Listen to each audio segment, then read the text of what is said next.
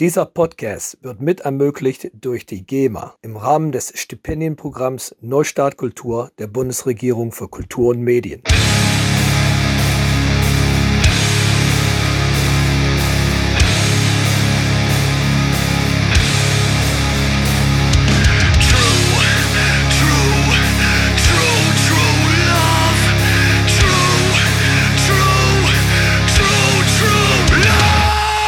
What are those your podcast glasses? Yeah, the screen glasses. These have got the blue, the blue light filter on them. That's all a scam, I heard. Probably is, but it's all a conspiracy theory. Yeah, well, it might just make me live an extra day. So let's give it a try. Well, at least your eyes. The fucking line, always stealing, always cheating. We want to come and choose another devil dealing. Devil's great, you claim yourself the people. Democracy and your right is nothing but a lie. It's sick, so sick. The propaganda being spat by pricks. Everything they try. It's money in the eyes while people struggle to survive.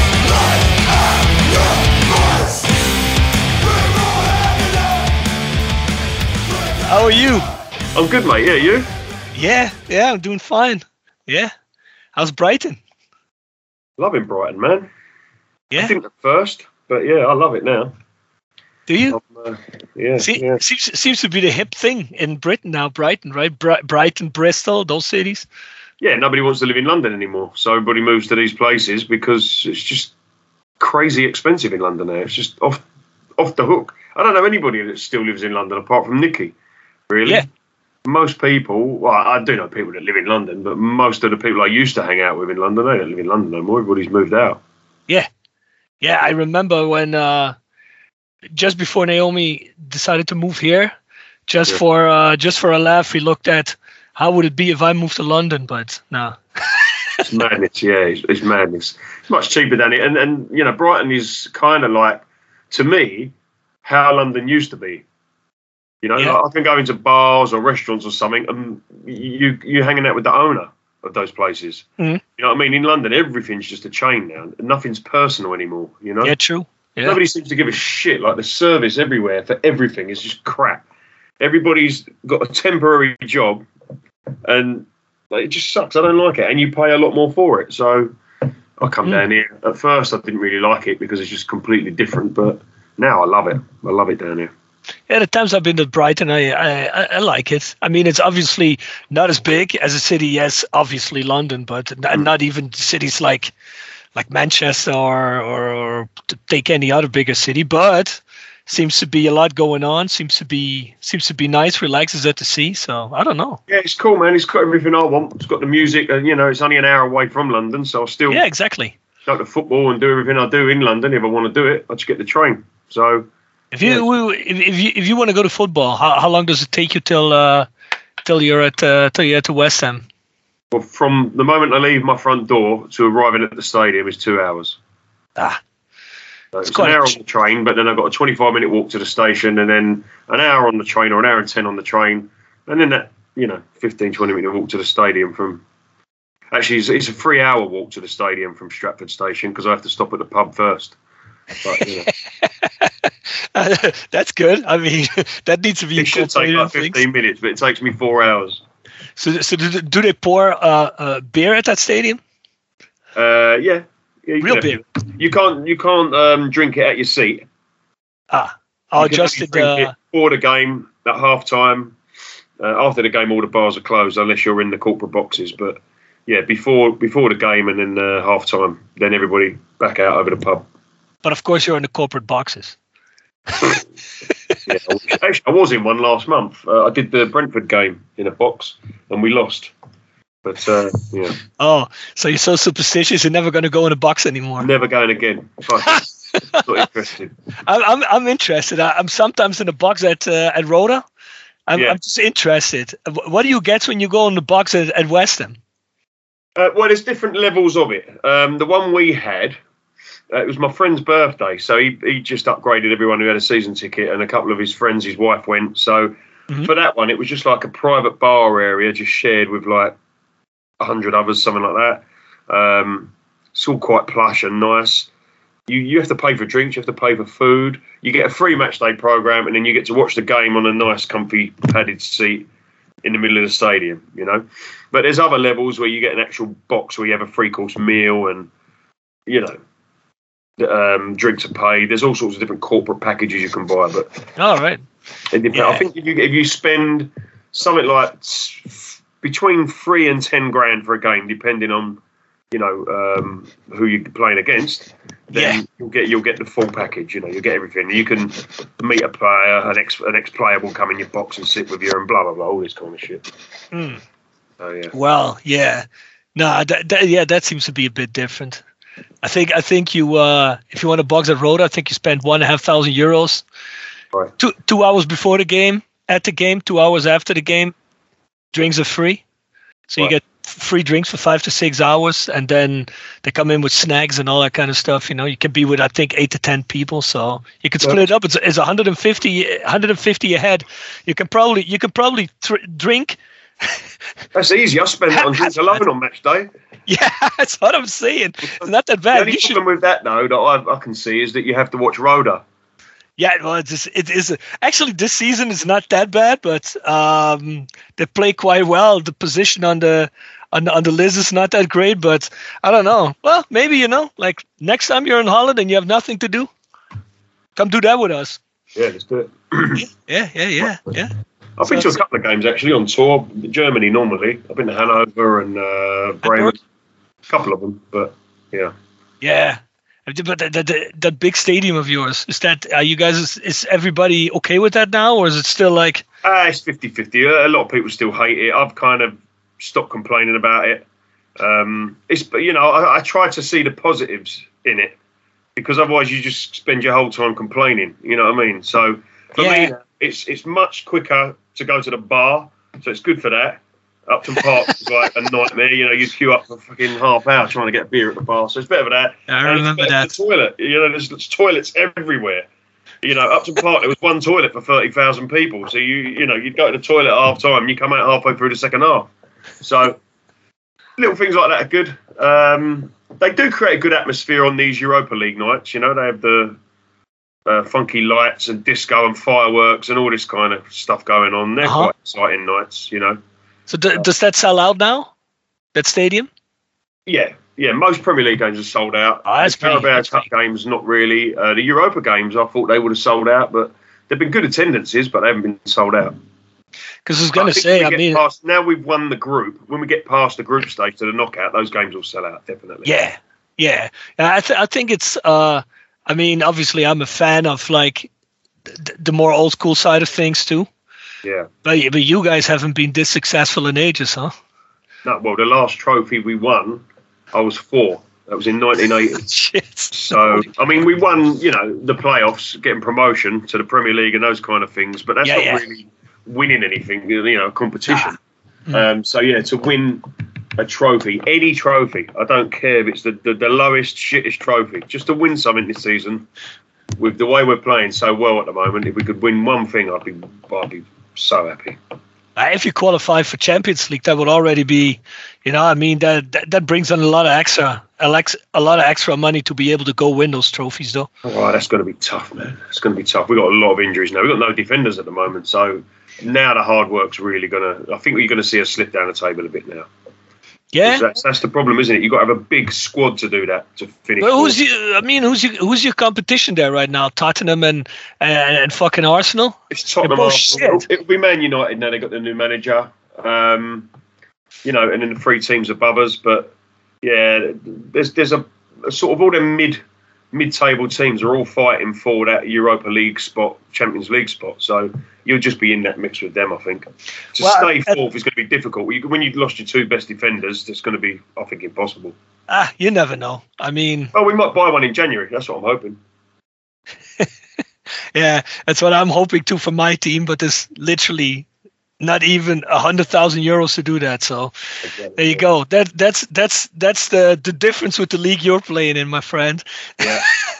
Yeah, we got a new owner now that's a billionaire, so he reckons he's going to buy us some players. So we'll see what he's got. See what Isn't everyone a billionaire that owns a club in the Premier League now? No, a couple of them are only millionaires. They don't have enough money. Oh. So this guy's got the big pocket stuff. Where's he their from? owners are rich from porno. That's why they call them the Dildo Brothers. But now we've got this third guy. He's a Czech Republic, Czech guy. He owns Sparta Prague. Oh, does he?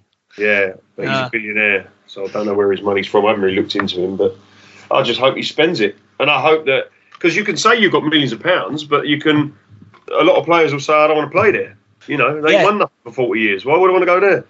No matter how much money you got. Well, I think a player would rather go to, looking from the outside, I would say a player would rather go to West Ham than it would go to Newcastle. Yeah, that's because their girlfriends want to go shopping. Yeah, so, well, hey, just be happy that their girlfriends want to go shopping. Oh, yeah, no, I am. Yeah, no, but that's a known fact that people don't want to play for some teams because there's nothing attractive about the area. You know, no offence to people from Burnley, but the wags don't want to live there. You know what I mean? Yeah. No, I played a show in Burnley at one point in my life.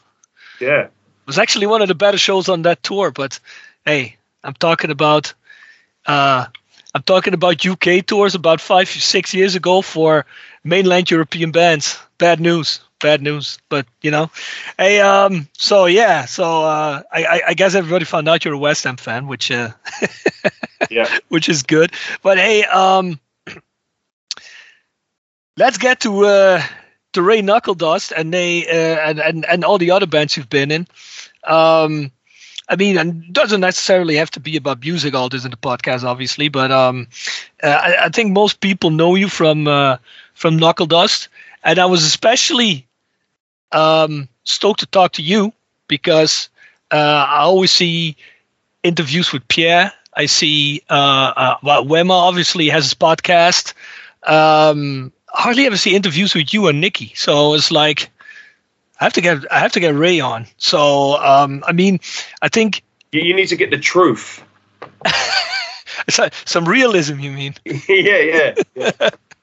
But since when Waymer does stuff, I listen to his interviews, and he always gets the dates wrong. He's like, I think it was like 99 or something. I'm thinking that was 97, man. I remember it well. Like, what? Our first album when it came out in 2005. I was like, it came out in 2000.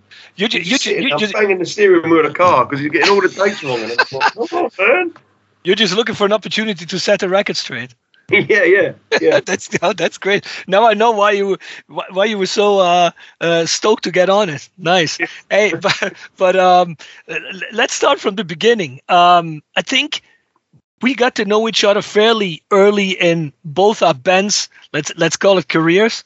Yeah. When we came over to England, I think it must have been 98 for the first time. I think it was 98 when Pierre had the idea.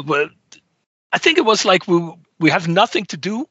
We're just going to come over to London for a weekend. And then he called me up the week after and he said, I got like 9 shows booked for you. And we played the Red Eye twice. And that's where I met you guys because we played a couple of shows on that tour with you guys. You guys have been together since 96?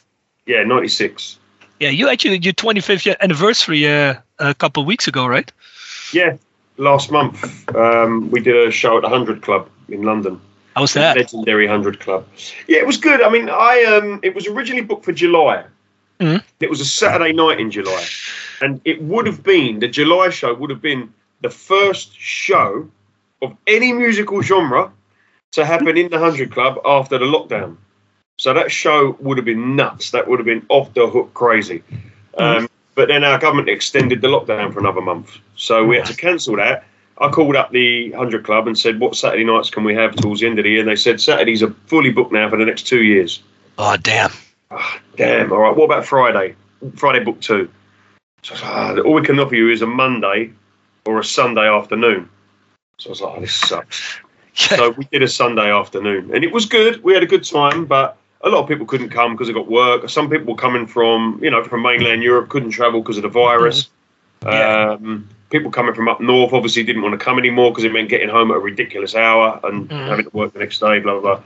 So we had a few people that couldn't come, but the show was still good. It was still good. We had a great time. It was a good show.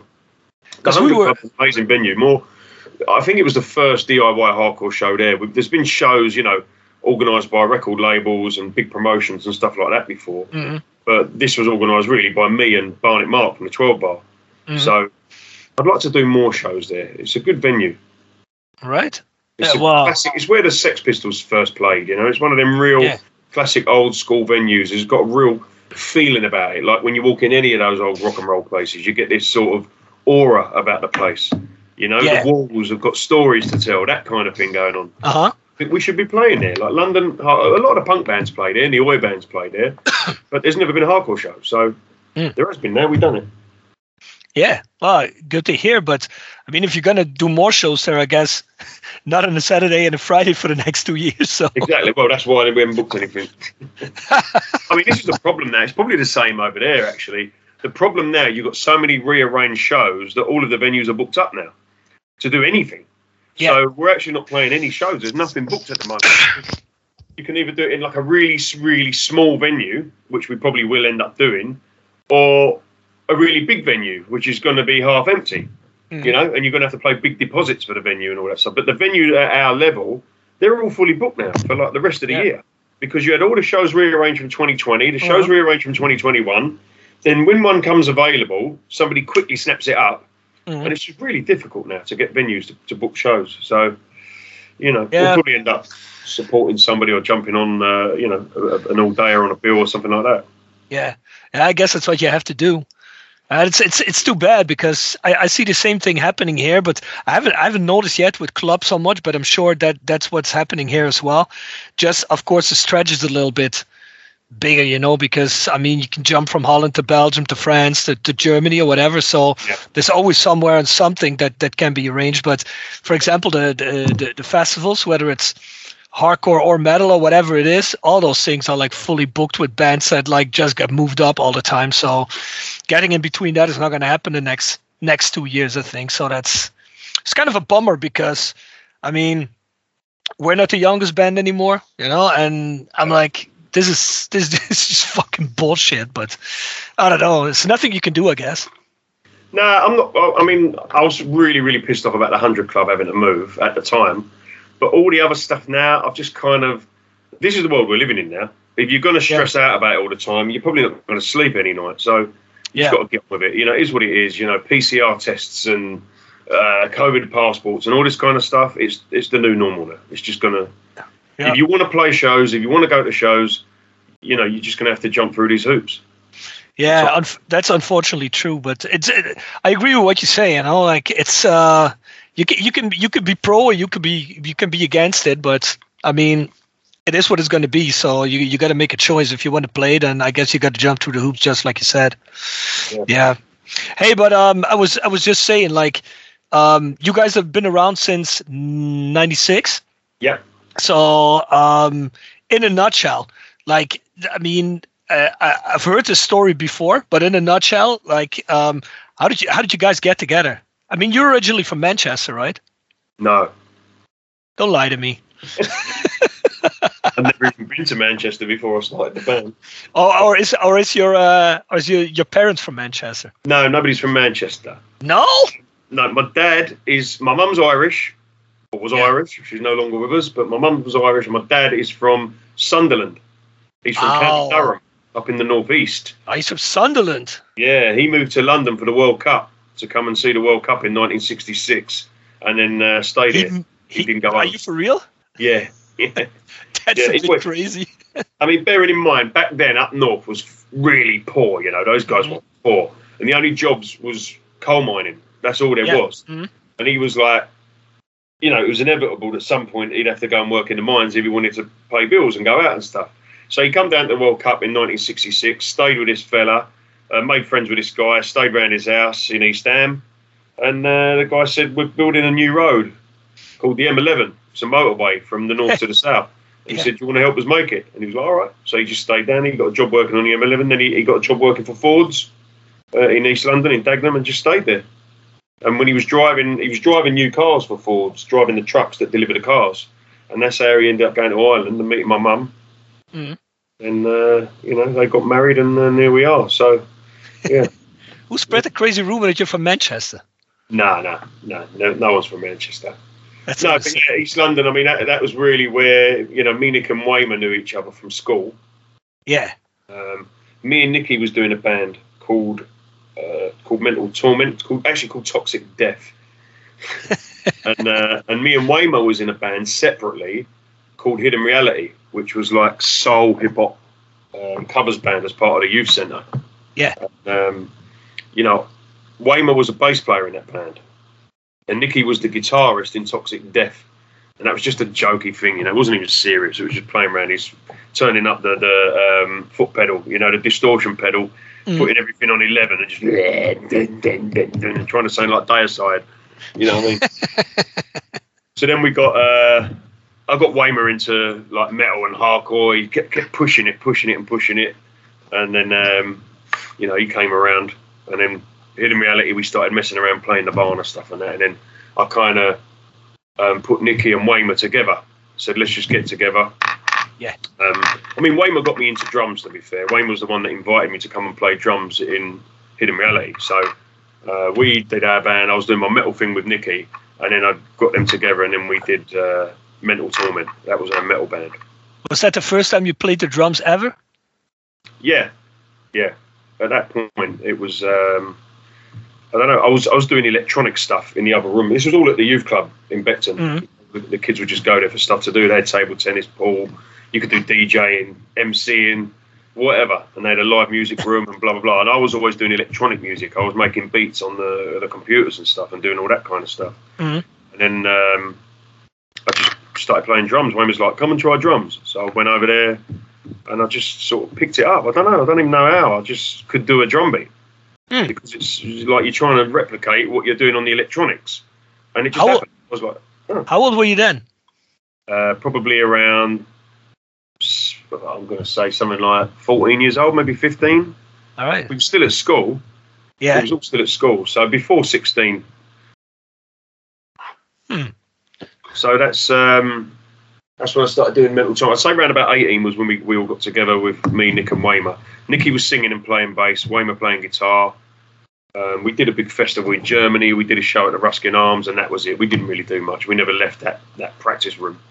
Did you say you did a big festival in Germany? Yeah, it was the YRE organised, the Youth Against Racism in Europe. And there was a guy in East London that was a member of that. And he liked that we was, a multicoloured band. And he was like, come and do this festival in Germany. So we was like, yeah, all right, let's do it. And the guys from the Ruskin Arms paid for it. They funded it for us. We asked for sponsorship in the local paper, and he gave us some money. So we was like, all right, we're out of here, let's do it. And we played this festival. It was with loads of punk bands. Slime, Fundamental played.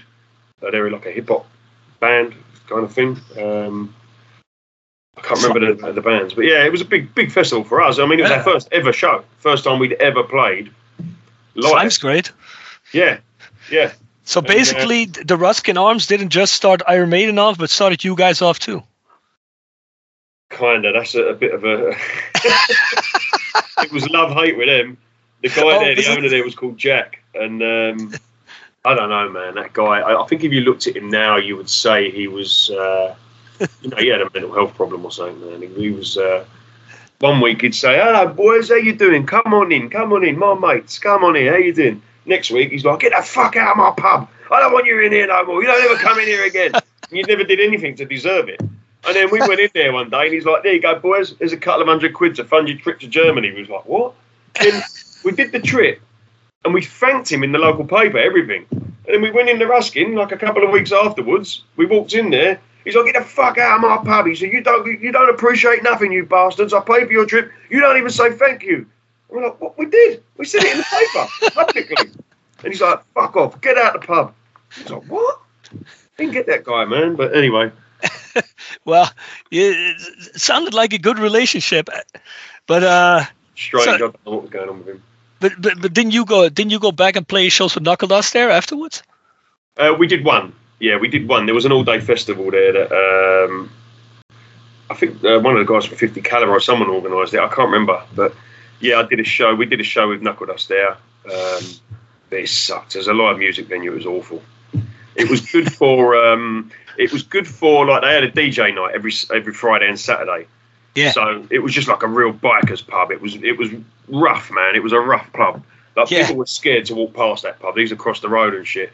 But once you was in there, it was fine. You know, you got in places like that yourself, I'm sure, back then. And you know, once you're in there, I loved going there. You know, but there was always that air of like someone was going to punch you in the mouth if you did the wrong thing or said the wrong thing, or you know, it was a scary place to go. As a kid as well, we was underage. You know, we was like 16, 17 going in there. Yeah. And these were like big, fucking hairy, tattooed biker dudes just snarling at you. They wasn't like, "Hi guys, come on in." It wasn't like that, like it is now. It was like, "What the fuck are you doing? Go over there," you know. So eventually, you kind of got to know them. It was all right. That was what, beginning of the 90s?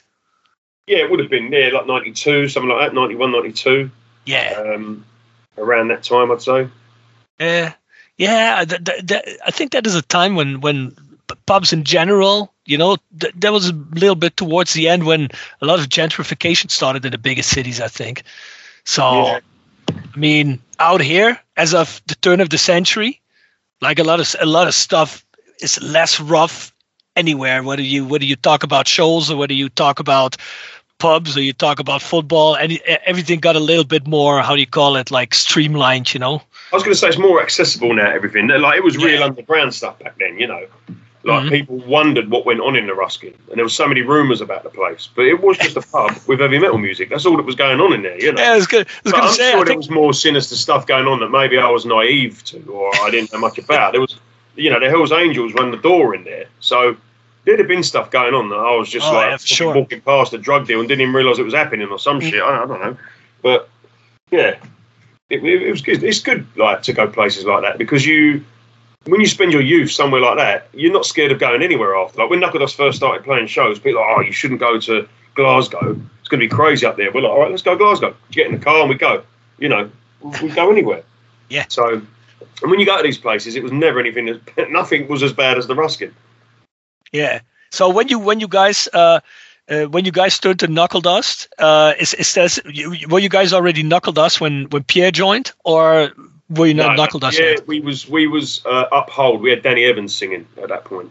Ah, yeah, I remember you telling me that. Mental Torment, the three of us, to like Danny singing, and then from Danny we became Uphold, and then when we got Pierre, at the point we got Pierre, he came up with the name Knuckle Dust.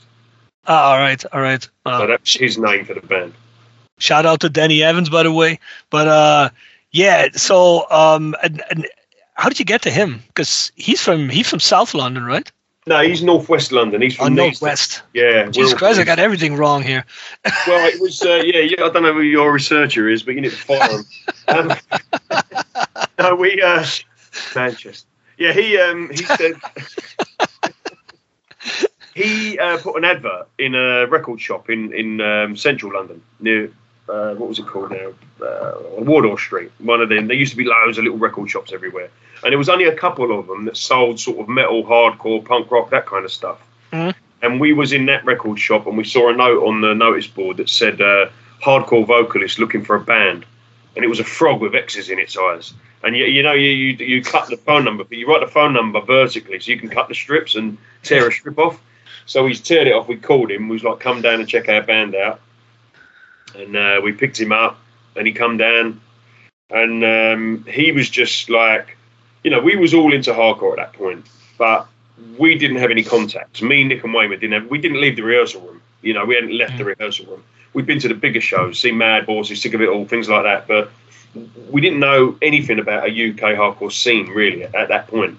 Then Pierre came along, and he knew everyone. He was the complete opposite. He knew everybody in the scene. He had his newsletter going on. He was really involved, We was like, oh, shit, this guy really knows his stuff. And then he was selling records. He was trading stuff with, Rick Healy and people like that. And Elaine Out for Blood and those guys, they was all trading stuff with Pierre. So Pierre was like getting hold of stuff in London that wasn't in the record shops. Mm-hmm. So he'd come to the rehearsals and like open up a shop, and we'd be his best customers. Me, Danny, Nicky, and a couple of the guys from Bexley. Be like, I'm going to buy this one and buy this one. So that's where we bought our sort of real underground stuff like District 9 and 25 to Life, things like that. They weren't on big labels. You had to buy this stuff underground, and that was Pierre, and then we were just like, yeah, this guy's a singer. We didn't think he was that great a singer at the time. It was like, it wasn't. We wanted somebody like Rick Rodney from Stripe. I wanted that style of voice for our music. Like, we want to do this. Then he come along with, I'm like, oh no, man, that's not really what we're looking for. But he improved. He got better and better, and he worked at it. You know what I mean? And he had the commitment. That was more important than anything. He really wanted to do it. So he was like, let's do it, man. Let's record some stuff. So you couldn't deny the way he was connected. He was connected. I mean, it was down to him, really, that Knuckle Dust managed to take off in such a small space of time at that time. You know, when I say take off, I mean from a rehearsal room to booking tours, supporting Warzone, you know? Yeah. He was doing that stuff pretty quick. We started doing Knuckle Dust in like April 1996. And by November 96, we'd recorded and we're opening up for Warzone at the Underworld, you know, as our third ever show, which is a big gig to get, and a lot of bands wanted that show at that time. But you know, Pierre put in all the work in, got recommended it by a few people, and then we ended up doing that. And when you do a show like that early, you tend to get more of them. You know what I mean? Mm-hmm. We got on that sort of circuit. Yeah, I remember there were like a lot of shows, and even when we first came over to London in '98, there were like a lot of those shows, and a couple of years after not just at the Underworld, but at the Garage too, right? Yeah. We did loads of shows there. I mean, we would open up for most touring bands when they come through London. Mm-hmm. And sometimes Manchester, Scotland, whatever. It would be us opening up a lot of the time back then. We would just say yes to every show as well. Mm-hmm. There was no terms, you know. Do you want to play? Yeah. What time do you need me? And we just go do it. Yeah. You know? But, it's. I mean, back then as well, bands really wanted to play London. It was like the desirable place to go on the tour. You know, nowadays nobody wants to fucking come to London, but especially with Brexit now. There's the last band. We ain't going to see no one anymore. But we got Brexit and a virus and a big sea in between us. So I just think over the years, sort of London, it's. Well, I know for a fact. You know, I'm not speaking badly of it. I know you'll know as well from touring bands talking about London. They hate coming here. A lot of them hate coming to London now. They like the show, but the whole hassle of it. And you know, we tend to get bands now on Sunday night or Monday or Tuesday night. We get those kind of shows now. It's very rare we get a Saturday night hardcore show in London from a touring band. You know, you'll get them from, you know, the Cockney Rejects will play or somebody from the UK will play a Saturday night. But a lot of the touring bands, why play London to 400 people when you can play Germany to a couple of thousand people? And that's what's happening. I guess it also depends on what band it is, right? I do see bands do a week of England or like 5 days, and I guess London's always in there. And when you're in the UK for that many days, I mean, it's a given that you do London on a Friday or a Saturday night. Yeah. But I know what you mean. If a band comes over just for one show and that's London, then it might be hit and miss on the day that you can book them, I guess. Well, a lot of them as well. If it's American bands, a lot of them use London to fly home because it's the cheaper flight back. Yeah, true. Their Berlin tour bus will drive them to London, and then the next day they're flying home from London. So you end up with the Sunday night show or something like that. It's always, it's very rare that you get a Saturday night hardcore show. You know, unless it's a UK hardcore band or it's something organised by a UK promoter with UK bands on. But yeah, touring bands, no, it doesn't really happen in London anymore. Well, let's see what the future brings. You never know, you know.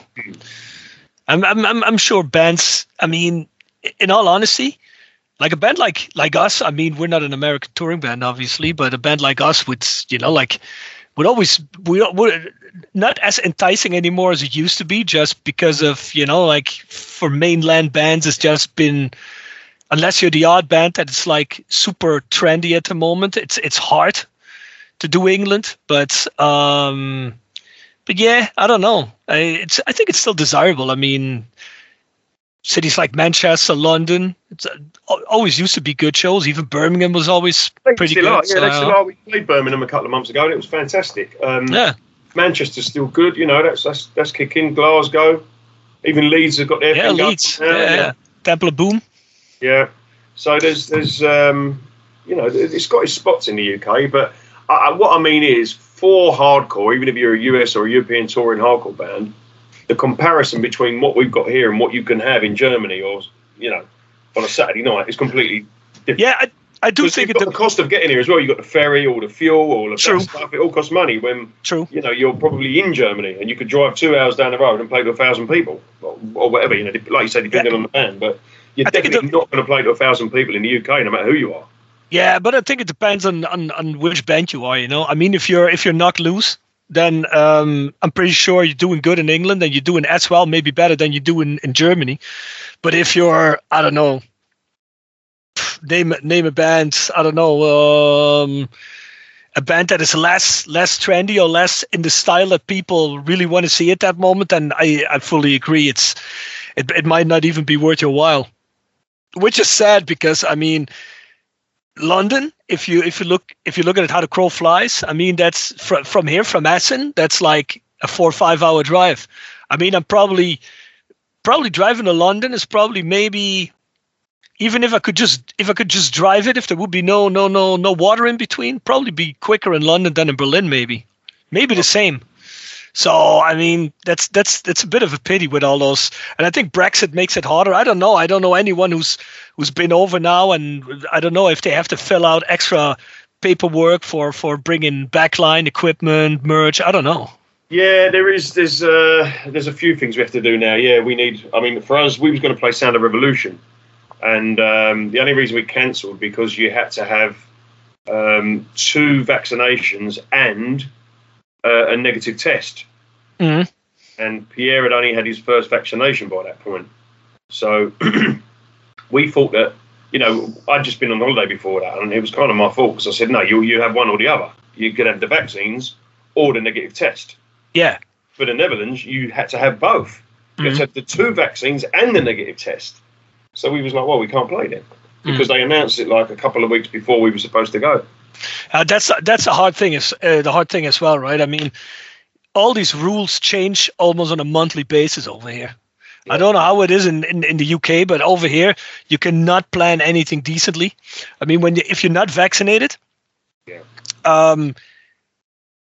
a couple months ago you could just play a show, do either a regular test or a PCR test, and then it was 2 PCR tests, and you had to be vaccinated. Now at the moment you have to be vaccinated and have a test. But it all depends, this all changed over a matter of half a year. That for me is the most frustrating part because 2020, I think 2021 was harder than 2020 because for 2020 you couldn't do shit. So you accepted that, I'm going to just take some time out, relax. And it was actually nice. I like the lockdown stuff. Yeah, me too. Well, breathe for a little bit, I mean? Everybody looked at their life and everybody took a step back. And I thought it was all quite nice. It was for me anyway. I know a lot of people struggled and lost their jobs and all that. So, I feel for them. But for me, I was just like, long may it continue, man. I'm quite happy with this. I managed to keep my job. I wasn't spending any money because there was nothing to spend it on. The pub was shut. So, I did other things. I actually got fit. I went running and all sorts of things that I'd never done in my life, never got time to do.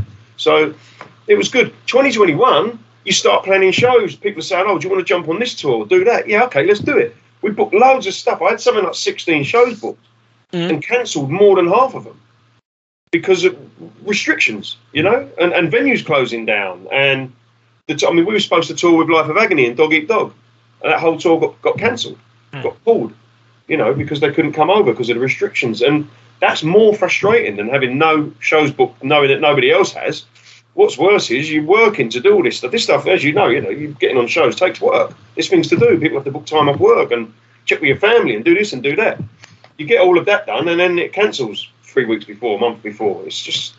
The other problem is we ordered merchandise and we, you book things. Yeah. We're booking a bus and we're ordering merchandise and doing all this stuff and... Now I've got 6 boxes of merchandise sat there and no shows to play. So, the guy at the merch thing still wants his money. Yeah, true. Yeah, it's been tough. It's frustrating for that. But, that's a fucked up thing. That's true. Yeah, that's true. Yeah, but hopefully it'll get better after winter. I mean, I'm sure we have to get through that first because otherwise it's just. I mean, we got a show here in Essen at the 30th of December. Yeah. And it's a 2G plus show, which means vaccinated, cured, and a test. Yeah. So I wonder how that'll be, but we'll see. So. Well, the thing is, it's hard to get people into hardcore shows anyway. So with 2 tests and a PR, a lot of people are just going to say, "Nah, I'm not coming." I know that. At least I don't need a PCR test here. I think you can just do a regular, like, non-PCR one, you know, like you have I these. know you mean the lateral flow thing. Right? Yeah, the quick test, yeah. Yeah. So I don't, but even then, you know, I it's hope actually that we accept it's here to stay, and we all just open doors and get on with it. That's my personal opinion on it now. You know, you can't keep shutting down. You can't keep locking down. You can't keep on putting things in place for new variants and new strains. It's going to be there. Just get on with it now. People are going to die. It's going to be like cancer and heart attack. It's going to be one of the things you could die of from now on. So you just get on with it. You try and prevent it as much as you can, and you try and, you know, keep the science and technology moving to try and fight it. But I think for the people like us, the people on the ground, we just have to get on with it now. I agree. Oh, yeah, fully agree. Hey, but going back to, we got a little carried away, but going back to when you guys started and you got Pierre in the band and you start playing shows, you already mentioned, third or fourth show was supporting Warzone, etc. So when you start like playing out on the scene in London, what were the bands that you played with in London? What were the local bands back then? So I can remember a lot of the shows with Stamping Ground. You know, they were the big draw. And then there was another band called FLS. 9 Bar, obviously, a year later, 9 Bar came along, 97. Those kids were always at the show in 96, you know, they were all there. Who was FLS? FLS, they was around for 5 minutes back in the day. Oh, all right, okay. Yeah, they were very active and they were quite popular. A lot of people wanted to watch them. There was a 3-piece band from West London. They were pretty good, actually, but they kind of came and went very quickly. Not even as a band, just from the scene. I never saw them again after the first probably year or two.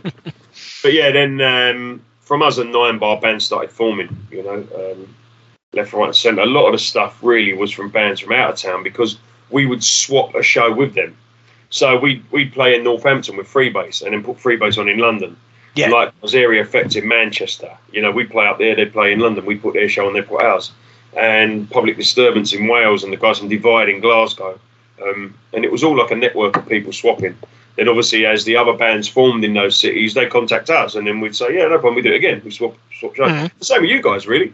You know, we put you in London and you put us on over in Heelan and you know, we went to France quite a lot. France was always, still is, I'd say, our best place to play.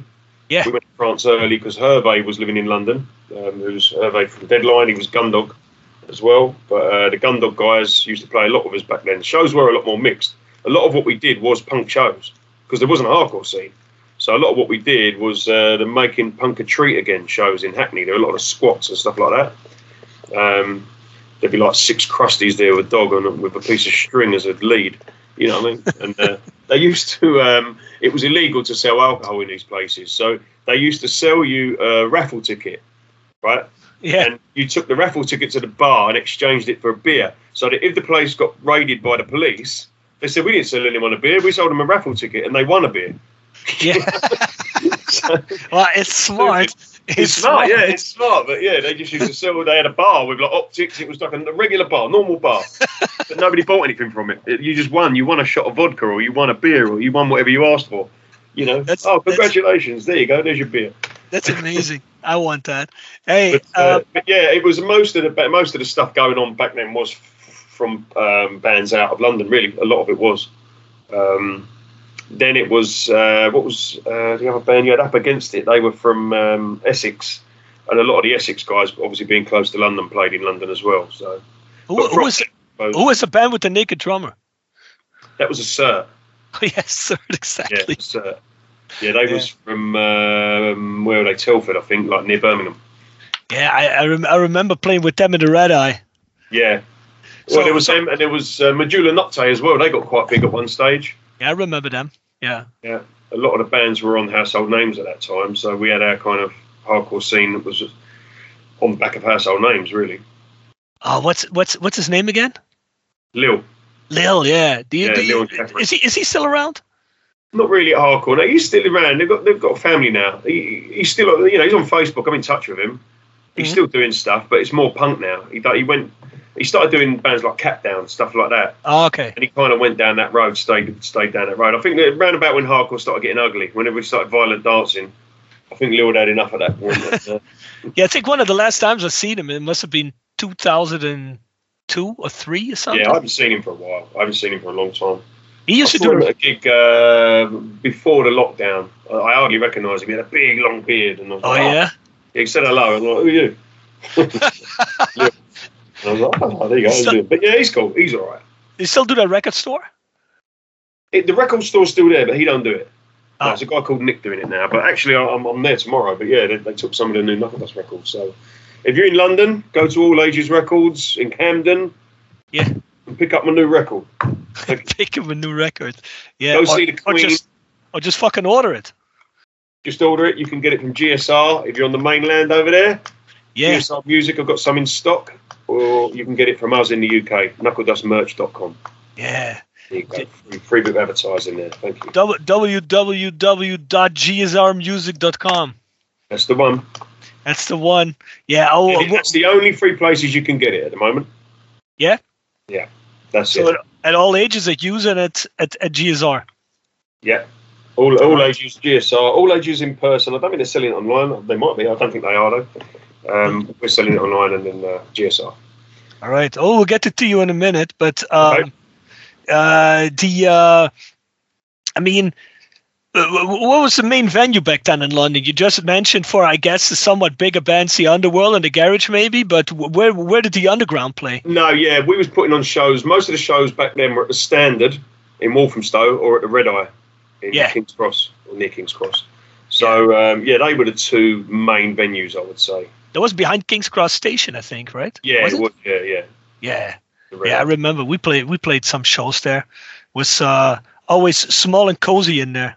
Yeah, there's a lot of photo servicing of that place recently. It's good memories there, man. That was a good little venue. Perfect for a new hardcore scene just flourishing, because you could get 100 people in there and it was full up. Yeah. Well, what was she called again that did the sound? Oh, I can't remember. Pierre would know the answer to this one. I can't remember her name. Because I remember it was always a woman that did it, right? Yeah. I can't remember her name. I can't remember. That was a long time ago, man. You're asking me to think about it. She's not the same one who used to do, because I think later on there was also a woman doing sound at the Underworld, right? Or am I crazy? You might be right. There still is a woman doing sound at the Underworld, but it's not her. It's a different one. All right. Okay. All right. Yeah, I was just wondering. Because I saw the last time we played in the Garage, I think was with Madball and you guys, and I think Dave Courtney introduced Madball on stage. Remember that? Oh, really? Yeah. Do you not remember that show? No, they all blend into one for me these days. But it wouldn't surprise me because he had the hook up through Rancid. They was friends with him, and Steve Wales, wasn't it? Steve Wales is Dave Courtney's mate, so. Yeah, exactly. Probably Steve brought him to the gig and brought him on, but yeah, the Garage, it's still there, but it's a Relentless sponsored venue now. Relentless Energy Drink. Oh, is it? They don't do that kind of stuff no more. I've been to a hardcore show at the Garage for years. It's I don't know. I think hardcore's in the Underworld most of the time now. Yeah. So, what do you like? I mean, no. Let me ask you. Let me start this question differently. Back in those days, 98, 99, 2000, like all that era up until like, I would say like 2005, 2006, like, well, maybe not even that late, but let's say to 2003, 2004, when bands like us and other bands from the mainland with a similar sound or old schooler or more metallic hardcore, we used to come to England, shows were always great. London was great. You used to get a lot of people. You used to, especially if you had the possibility to play on a bill with a bigger US band, you ended up in the Garage or in the Underworld, or even in a bigger venue. I mean, I remember we played, what was that joint called at Tottenham Court Road again? Tottenham Court Road, the Troll Bar. No. Across the street from that. The big venue. Oh, the London Astoria. Yeah, the Astoria. I remember we played there with Black Dahlia Murder and stuff like that.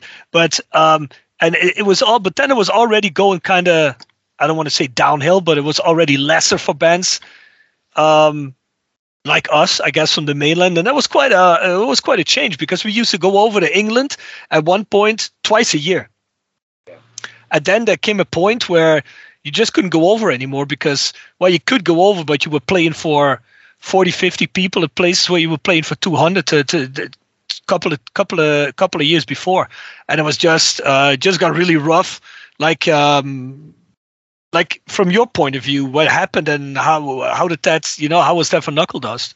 Yeah, I mean, I would agree. I mean, it's kind of separated itself, didn't it? It used to just be the hardcore scene, and within that, there was punk, skinheads, the hardcore guys, metal dudes, like everybody just went to the hardcore shows. Yeah. They were full up with just a mixed bag of, I suppose, like, without sounding corny, they were outcasts, people that didn't go to other shows, didn't do all that kind of stuff. But then, I don't know, it separated itself. The punks started going to punk shows. Skinheads only went to skinhead shows. And as it got big, it sort of got big enough to form its own pockets of shows. And people didn't like the hardcore thing because of the violent dancing and kicking beers out of hands and all this kind of stuff. That was very fashionable around about that early 2000, like you say, to 2005. So a lot of people, there was loads of online fights and e-beef, loads of that going on, and people fell out, and it kind of took a bit of a dive. I think in our 25-year history, there's been about 4 or 5 different moments where I think the scene has dived and dropped off and people have had enough and blah, blah, blah. But it comes back again. It comes back in a different way. It reforms itself, A lot of older heads come back. They miss it, and they come back to find out Knuckle Dust is still around. Oh, I'll go to a show and then bring some other old friend. I mean, the 100 Club the other day was mostly people over 40. A lot of people we haven't seen for years just come to see us because it's our 25th anniversary, and that was pretty much full up in there. And that's a 300 capacity venue. But yeah, I just think round about that 2000, it was when people started forming. There was more promoters, there was more venues at that time as well. You could go to 4 hardcore shows in a week, and there'd be 4 completely different crowds of people that you'd never met. And then you had that kind of. What would I call it? Like, I used to call them Black Hair Brigade, but they had the fringe going on. Those kind of emo hardcore kids, I suppose. I don't know. There was loads of that in London then, man. It was like everywhere. And these guys wanted to play their own shows, So they'd go there, and everybody at that show would have that look. But I'd go to those shows. I'd go to the straight edge shows. I'd go to the more punk rock shows. And I'd go to, the LBU type shows, if you like. And there would be 4 different crowds at those shows, So we used to make a point of, when we played, trying to put a band from each of those scenes on our billing. You know what I mean? To mix the crowd up again. But what we found when we did that, people just didn't come to the show. They're like, I want to see you when you're playing with someone better. So it didn't work. It's just like, oh man, how do you do this? And it's still like that now, I think. It's still, if you don't put the right package together, people just won't come to the show. They're just like, it's crazy. It's crazy how that turned out, because I come exactly from that starting point of view where you come from. Like we started playing, or when I got into punk and hardcore, period. It was a mixed bag. It just was what it was, because it just wasn't big enough. If you wanted to do your own thing, you were at a show with 10 people. That was what it was. So people came to all these shows that just had an alternative or hard vibe about them, And it's exactly what you're saying. It split off at a certain point when things were big enough, but it's also the death of things, because when people then start falling off, like you're actually just left with maybe 30, 40, 50 people. And, well, it becomes very limited, and it shrinks itself down again, which some people may think is great, but I think it's greater if you just have a full-on show in a 300 people venue and everybody's having fun and it's full. But it's it kind of sucks, because you guys as an older band, I mean, you say London, that is, we just see a lot of older heads coming back, but how is that if you play out in the rest of the country? What you mean now? Or now. Yeah, I'd say now. Let's say when that started, as of that point. Yeah, I'd say the same. It's weird, that kind of, what would we be? I suppose the kind of hardcore we do has got its own crowd, and fortunately for us, that's pretty big over here. Pretty, we can get a decent crowd, and bands, that's similar to us that play the same kind of music, would get fairly decent shows. But again, it depends where. You could have gone to a place, I'm not going to name names because people are going to get upset if I say their town, but you could go somewhere 20 years ago where the scene was kicking. Like, you go there and you play to 200 or 300 people. You go there now and you play to 10 people. So scenes came and go in different towns. I remember heading out west to Yeovil to the ski lodge once, and we played there. You know, who goes to Yeovil? You know what I mean? But that used to be a really great place to play. That was a great place to play. Yeah. Mm-hmm. There hasn't been any out that way for a long time. I mean, they do stuff in Bristol now, of course, but you know, that was a case in point. You know what I mean? That was a good scene at that time, but it sort of exploded for 3 or 4 years and then went away in the next moment. And that's really common in the UK, to have pockets of scenes open up and then go away really quick. I mean, I remember Cambridge being a really good place to play. You know, they had a big punk and hardcore scene there, and then that just kind of died overnight. And so, do you feel England is becoming a little bit, or has become over the years, more like the US, where like a lot of kids are very quickly into something and then move on to something else? Oh, without a doubt. Yeah, without a doubt. I mean, that's always been the case. Even London hardcore, you know, it's changed faces. You know, there's obviously a crux of people that have been there for years. You know, there's a load of people that have been there and been going to shows, and people that are dedicated and been doing it for a long time. And we're lucky in London to have that. You know, we've got a good foundation of people in you know, Ruction Records crew and LBU and the Ready Eye Collective. You know, all these guys have been doing this stuff for years, so they're always there. They're always going to be there. But aside from that, there's new people all the time. I'll go to a show in London now, and I don't know half the people anymore. Mm-hmm. You know what I mean? But the shows are well attended in London now. London hardcore at the moment is in a good place. Good. You know? Shows are good at the moment. Shows are well attended. Even during the, you know, when we come out of lockdown and stuff like that, the virus, they did the UK Hardcore Returns thing, and all these shows were full up. You know, they're all really well attended. So right now, it's got a good mix of old and new. So how do you, as Knuckle Dust? I mean, there's a lot of new bands, like maybe not bands that are just 1 or 2 years old, but there's this whole what's been dubbed new wave of British hardcore bands. You know, like all those bands, you know, bands like Big Cheese and all those bands, which I quite like a couple of actually a lot. But how does that? I guess those are more like kids that are a bunch younger than you guys, and bands that are especially a bunch younger than you guys. How does that fit in? You play with those bands, or is that a scene in itself, or how does that work in the UK? No, we play with them. I mean, it happens from time to time. I mean, the thing with London now, you've got different promoters as well that do different styles of bands on their billing. Yeah. So they do get together sometimes and mix the bills up. But it's quite difficult to do because of what I said before. If you mix it up too much, people don't want to go, because it's just like, I'm not going to pay, say the ticket's 30 quid and you only like 3 bands on that bill. Even when it's bands like that are very extremely similar in sound to you guys, though. I know, yeah. But it's, I don't know, it is a bit like that. It can be separated. So you've got to try and mix it up to the point where it's going to work. That's too bad. Yeah. Because I could see it when you try to get more of a punkier band on, or more of an oyish band, or a band that is like really metal influenced, that might be too much for people. But a band that sounds really hardcore and really is like, let's say 70s, 80%, basically the basis of that sound is what the basis of you guys is, then that, yeah, I mean, I don't see the problem with that, you know?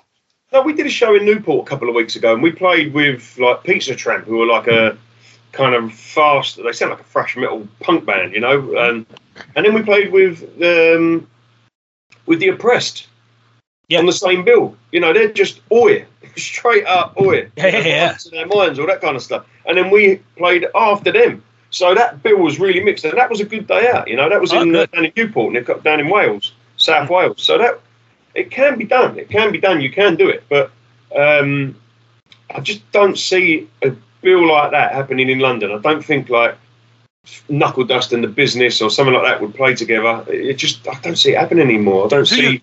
Do you think like mixed bills like that is more for smaller towns and villages, as opposed to the bigger trendy cities where there's like a trendy scene for something, and the trendy or people that belong to a scene just go to their scene?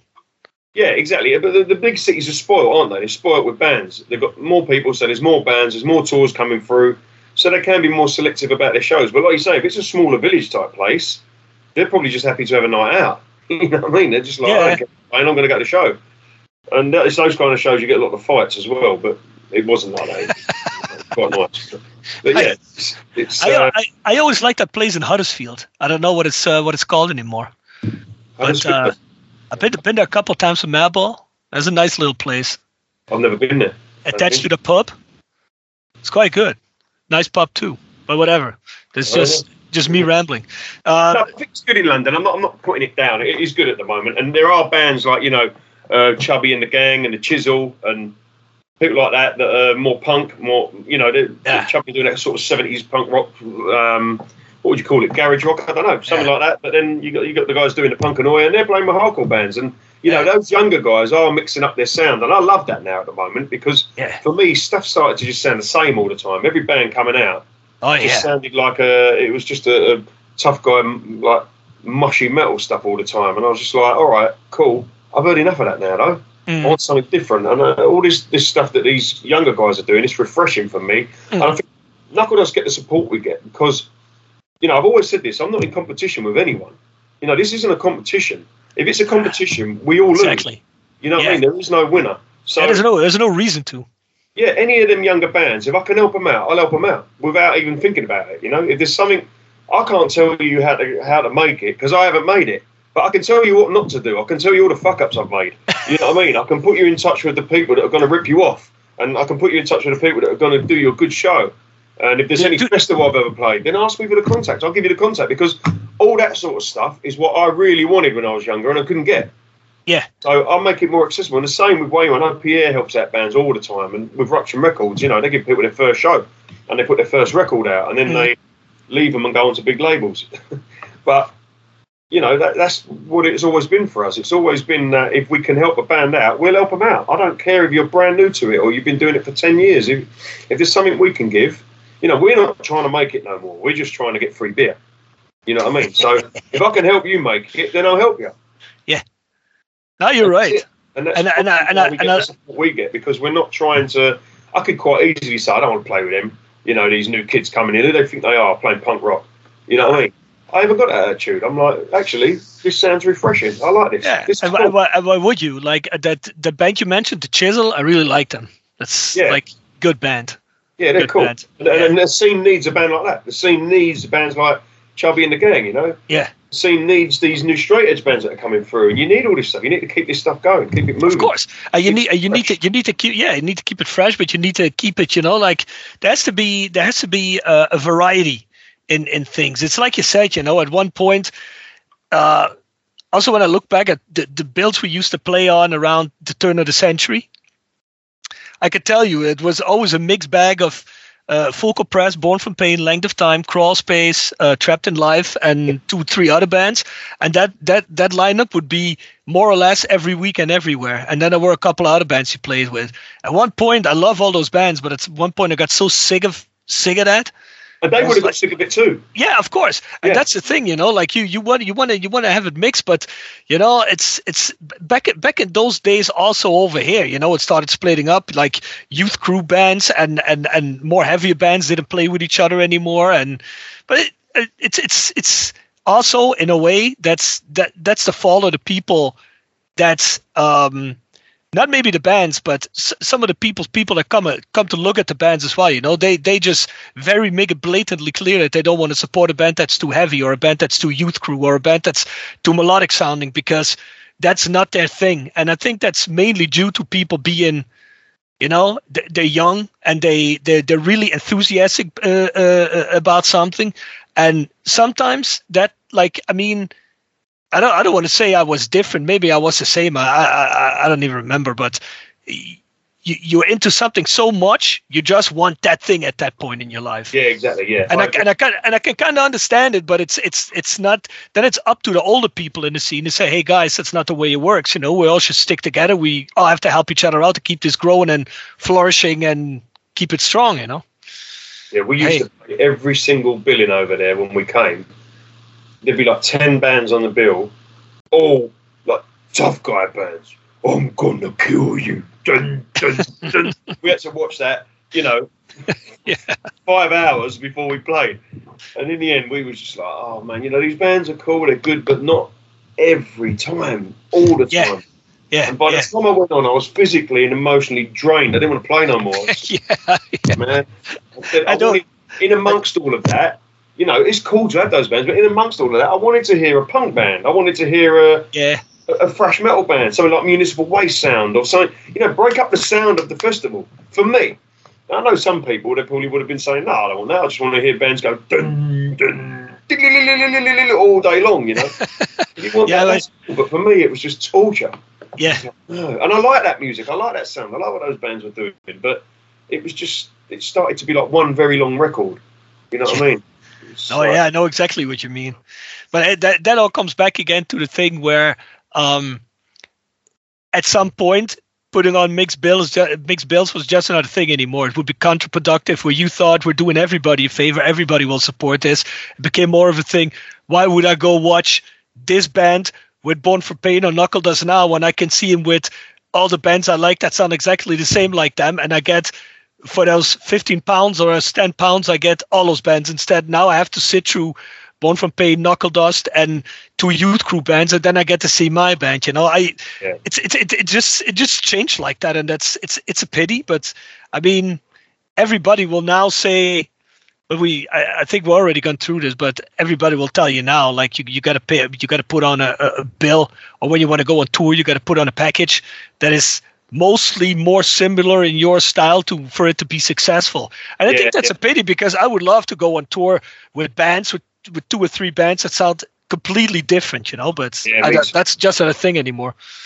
That's what I loved about the Persistence tours, because they were always quite mixed in their bands and sounds, you know. But those bands were already fairly big a lot of the time, so you could afford to do that because each band would be a ticket puller. You know, people would go to see 1 or 2 bands on that bill, so it's different. When you're doing it at our level, it's different. People just want to, it's just like, nah, I don't see them, you know. So, yeah, plus a thing like Persistence tours just become a thing. That's a one time in a year event that you just go to because you see all your friends that used to be into hardcore that come out for that one show a year, you know. Yeah, that kind of thing. They're all parents now, so they get a 1-day pass. Yeah, you know what I mean? So exactly. You get to see all your mates, but they leave halfway through the headline band because they're tired. They need to go to bed. Yeah, you're a husband now too, so you know you got to be careful with that as well. Yeah, she's with me normally, so.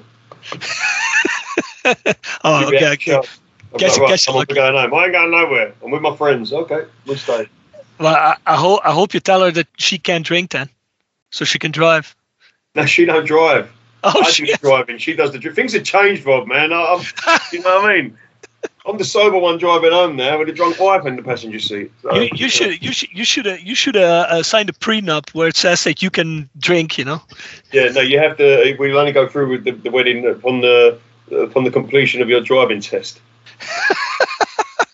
Yep. Hey, so you go a couple of years on, and then you meet Theo and GSR. Because we met Theo actually. The first time was at the Door Festival. He had a stall there, you know, selling the CDs. Yeah. And me and Nicky was talking and just saying, "Oh, I like that band. Oh, this band's fucking shit. Who's this? Oh, they're rubbish. This shit." And he just started laughing, and he was just like, "You guys are English? Yeah. We got talking, blah blah blah." Then we told him like, "Oh, we're Knuckle Dust," and he's like, "Oh, I've got your CD," and he was selling it, and we was quite excited because our CD was being sold in the mainland, and we were like, "Whoa, where did you get that?" Like, oh, I got them from Lil Household Names or something like that. Anyway, but he had to sign a couple of the CDs on the stand and blah blah blah, and then we just kept in touch, and then we did the first album on Blackfish Records with was a split with Blackfish and Ruption with Ian Glasper. And that was a really good record. That done us really well, but it didn't really do much on mainland Europe. It did a kind of around Belgium, around, you know, the side closest to England, but it didn't hit Germany at all. It didn't really do much down there. So we really wanted to go on a European label. And I reached out to Theo. She said, she fancied doing something with Knuckle Dust. And he was like, "Oh, absolutely, yeah, let's do it straight away." You know, actually, I think you did. I think I reached out to you. So can you speak to Theo? Yeah. I did it that way around because I wouldn't have known him well enough to ask him to put our band on. So I think I did. I think I spoke to you or something. You said I'll speak to him because you. I think I put you guys in touch. Like, you guys were in touch, but I think I said, "Hey, these guys are really interested in doing something." And he said, "What do you think?" And I said, "Well, I think they're a good band and they're willing to come and play, you know." And he's like, "I really like those guys too." And I think it was a goal from there. I think weren't you guys over here and he invited you to come talk or something? Yeah, he did. Yeah, we went and met up with him, and well, you know what he's like. We were just like, "Yeah, let's do it straight away." So at first, it was just putting out an album on his label, putting out a CD. We did the Universal Struggle record with GS. Yeah. Time Gangstar Records, wasn't it? We did it with them. and that went really well. That really got us heard on the mainland. That was the record that got us heard over there. You know, people started listening to us at that point, and we got more show offers and more things started coming through. Really, I mean, we went from 96 to sort of 2000 having only played France. You know, there was barely anything going on over there for us. We just couldn't get it. We couldn't make it happen. So once the GSR put the record out, more started happening, and we got invited on festivals and all sorts of cool stuff to do. Then off the back of that, obviously, the record sold quite well. So Theo was like, do you want to do the second album? So he was like, yeah, let's do it. So we did the second album. But by then now, you know, the four of us were working day jobs and touring mainland Europe and, you know, taking sick days from work, doing all kinds of things to just keep it going with the band, but trying to hold your job down. So, wrecking your company car on the mainland. Yeah. Yeah, I used to. My company car was our tour bus. It was uninsured as well. It was uninsured for the UK. I had a crash in it in Berlin. Yeah, that's what you're talking about. It was really heavy snow in Berlin, and the car slid down a hill and hit the curb, and it buckled the wheel. And I drove all the way home from Berlin with a buckled wheel, no insurance, and got it back to the company the next day and said I did it on the way into work on the North Circular around London. I said, I hit the brick on the way to work, it's buckled the wheel, and I'll get it into the garage, we'll pay for it. I was like, yeah. And luckily no one was checking the mileage. But, so I was just like, at that point, honestly, I would say I was ready to quit. I'd had enough. It was so busy and doing so much. And I just thought, and I was also doing, at that time as well, I was doing Deadline and The Business. So I had 3 bands on the go and a job. And I was like, no, fuck this. And I think Theo sensed it. I don't know, but Theo met with us again, and he's like, what about if I do the whole management thing? I'll be your manager. So we'll be the record label, but we'll keep that separate. He said, I'll drive you guys. I'll pick you up in the van. I'll do your merchandise. I'll do everything. And we'll just work out, you know, paying him for it as a cost, and then split the money, you know, however we can to make sure it covers for the bus and blah, blah, blah. So we was like, all right, yeah, let's do that. And that really, I think, honestly, at that point, him offering that kept us going at that point. Because I definitely wasn't going to carry on doing it like that. I was killing myself. And I was like, no, I can't do it, man. I was so stressed. It was horrible. So at that point, Theo took on all of that stuff. And all we had to do was make our way to Calais, you know, with our instruments. And all the rest of the stuff was already there in the van. We parked the car in Calais. Theo would pick us up, drive us around the tour, do the merchandise, or have someone, you know, he'd have his wife Rox doing the merch, or whoever it was in the past, Johan or Elko, whoever it was, somebody doing the merch, he would drive. And that was perfect. That was a good setup for us. And that went on for about probably something like 12 years, 13 years, something like that. We did that together with him. And then bloody Madball come along and stole him. Well, you know. No, we, you know, if I'm honest, we couldn't do as much. The guys have got children. You know, I moved down to Brighton. None of us live in London anymore, apart from Nicky. So it was harder and harder for us to do shows. You know, Pierre's doing shifts. Nicky's a paramedic with the NHS now, so he's doing shift work. So we really don't do a lot of shows anymore. And for Theo to get the opportunity of doing Madball, we fully supported it because, like, well, look, you're never going to pay your bills working with Knuckle Dust, never. So if you get the opportunity to work Madball, you take it with both hands. You know what I mean? Because they're just a lot busier. I think that's the main thing, right? They're more frequent, more busy. Yeah. And then we stopped. You know, we stopped working with GSR Music probably for the same reason. That if you put a Knuckle Dust album out, we're not gonna work like dogs to promote it like we used to. You know, it's just not in our. Don't get me wrong. If somebody did put an album out, I would work to do the promotion, like the new record we just did. We worked hard trying to get that thing going. You know, in a pandemic, but. I think from Theo's point of view, it's a big investment now to lay out for CDs and vinyl and the studio and all of that. It's very hard to get that money back these days. Yeah, you know, the band is going to really push and work and spend weeks on the road and stuff like that, and we just wasn't.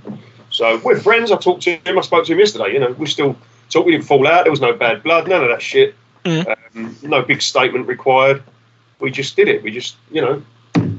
He went his way, we went ours, and we're still friends. We still work with him. You know, we still have to get the records from him, and we're still in touch, and we still support him. If he needs help, he knows where the phone is, and vice versa. I've reached out to him for help with the new record, with things I didn't know. I was going to say, I mean, he's distributing the new record, right, isn't he? Yeah, he's distributing it. He's helped me out with a few things with the pressing plant and blah, blah, blah, and stuff like that. So, you know, because he's done it before and I've never done it. So we put that record out ourselves, and I asked him a bit of advice here and there, and he helped out. So yeah, it's all good. It's all good. He's doing good out of it. We're doing good out of it. But he's happy. Yeah, and I mean, it's like you're saying. I mean, everybody's getting older. Like you said, all the other guys got kids. You know. Yeah. Well, we would like to do another album. I mean, not anytime soon. I would say something like maybe 2023, record something. But you know, we'd look at. I wouldn't do it myself again. Fuck that, the stress that caused. Yeah. I just don't want to. We've tried that once. I'm never doing that again. yeah. We recorded 5 songs, and oh man, just I don't know how these guys do it, man. Just like getting artwork together, getting the pressing plant. We wanted the record out before our show in July, and we recorded it in April, sent it straight to press, and they said it should be ready by Christmas time. We're like, what? Yeah. It takes 2 weeks or something. No, it's like and it takes the same amount of time to press a record as it does to make a baby. Yeah. Hey, and it's even more at the moment. I think I've heard about bands that get or pressing plants that have a waiting time of 11 to 12 months now. Well, I was fortunate because I'm friends with the guys at the pressing plant. I won't say because they don't want me to, but yeah, they managed to squeeze it in earlier because it was only a small run as well. It was just a little limited thing we wanted to do. We recorded in the lockdown because there was nothing to do. Sorry, not in the lockdown. When we come out of the lockdown, Wayne had the songs demoed in the lockdown, and then we went and recorded them once everything opened up, and then we just put this record out just because really it happened because there was a pandemic.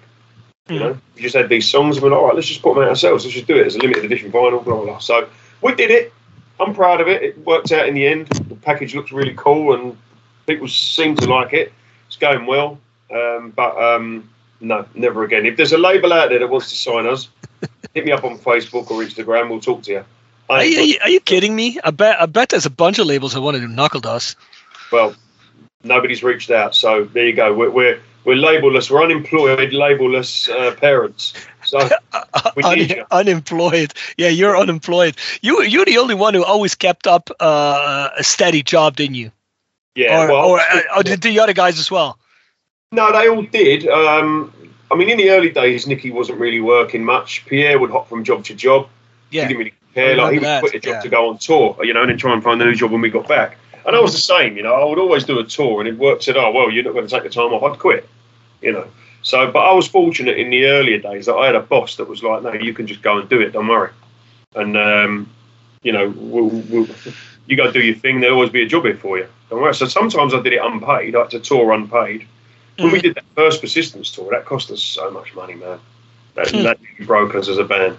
It was, none of us got paid for our work at that point. And then we lost money on the... Was that the tour with Suicidal? Yeah.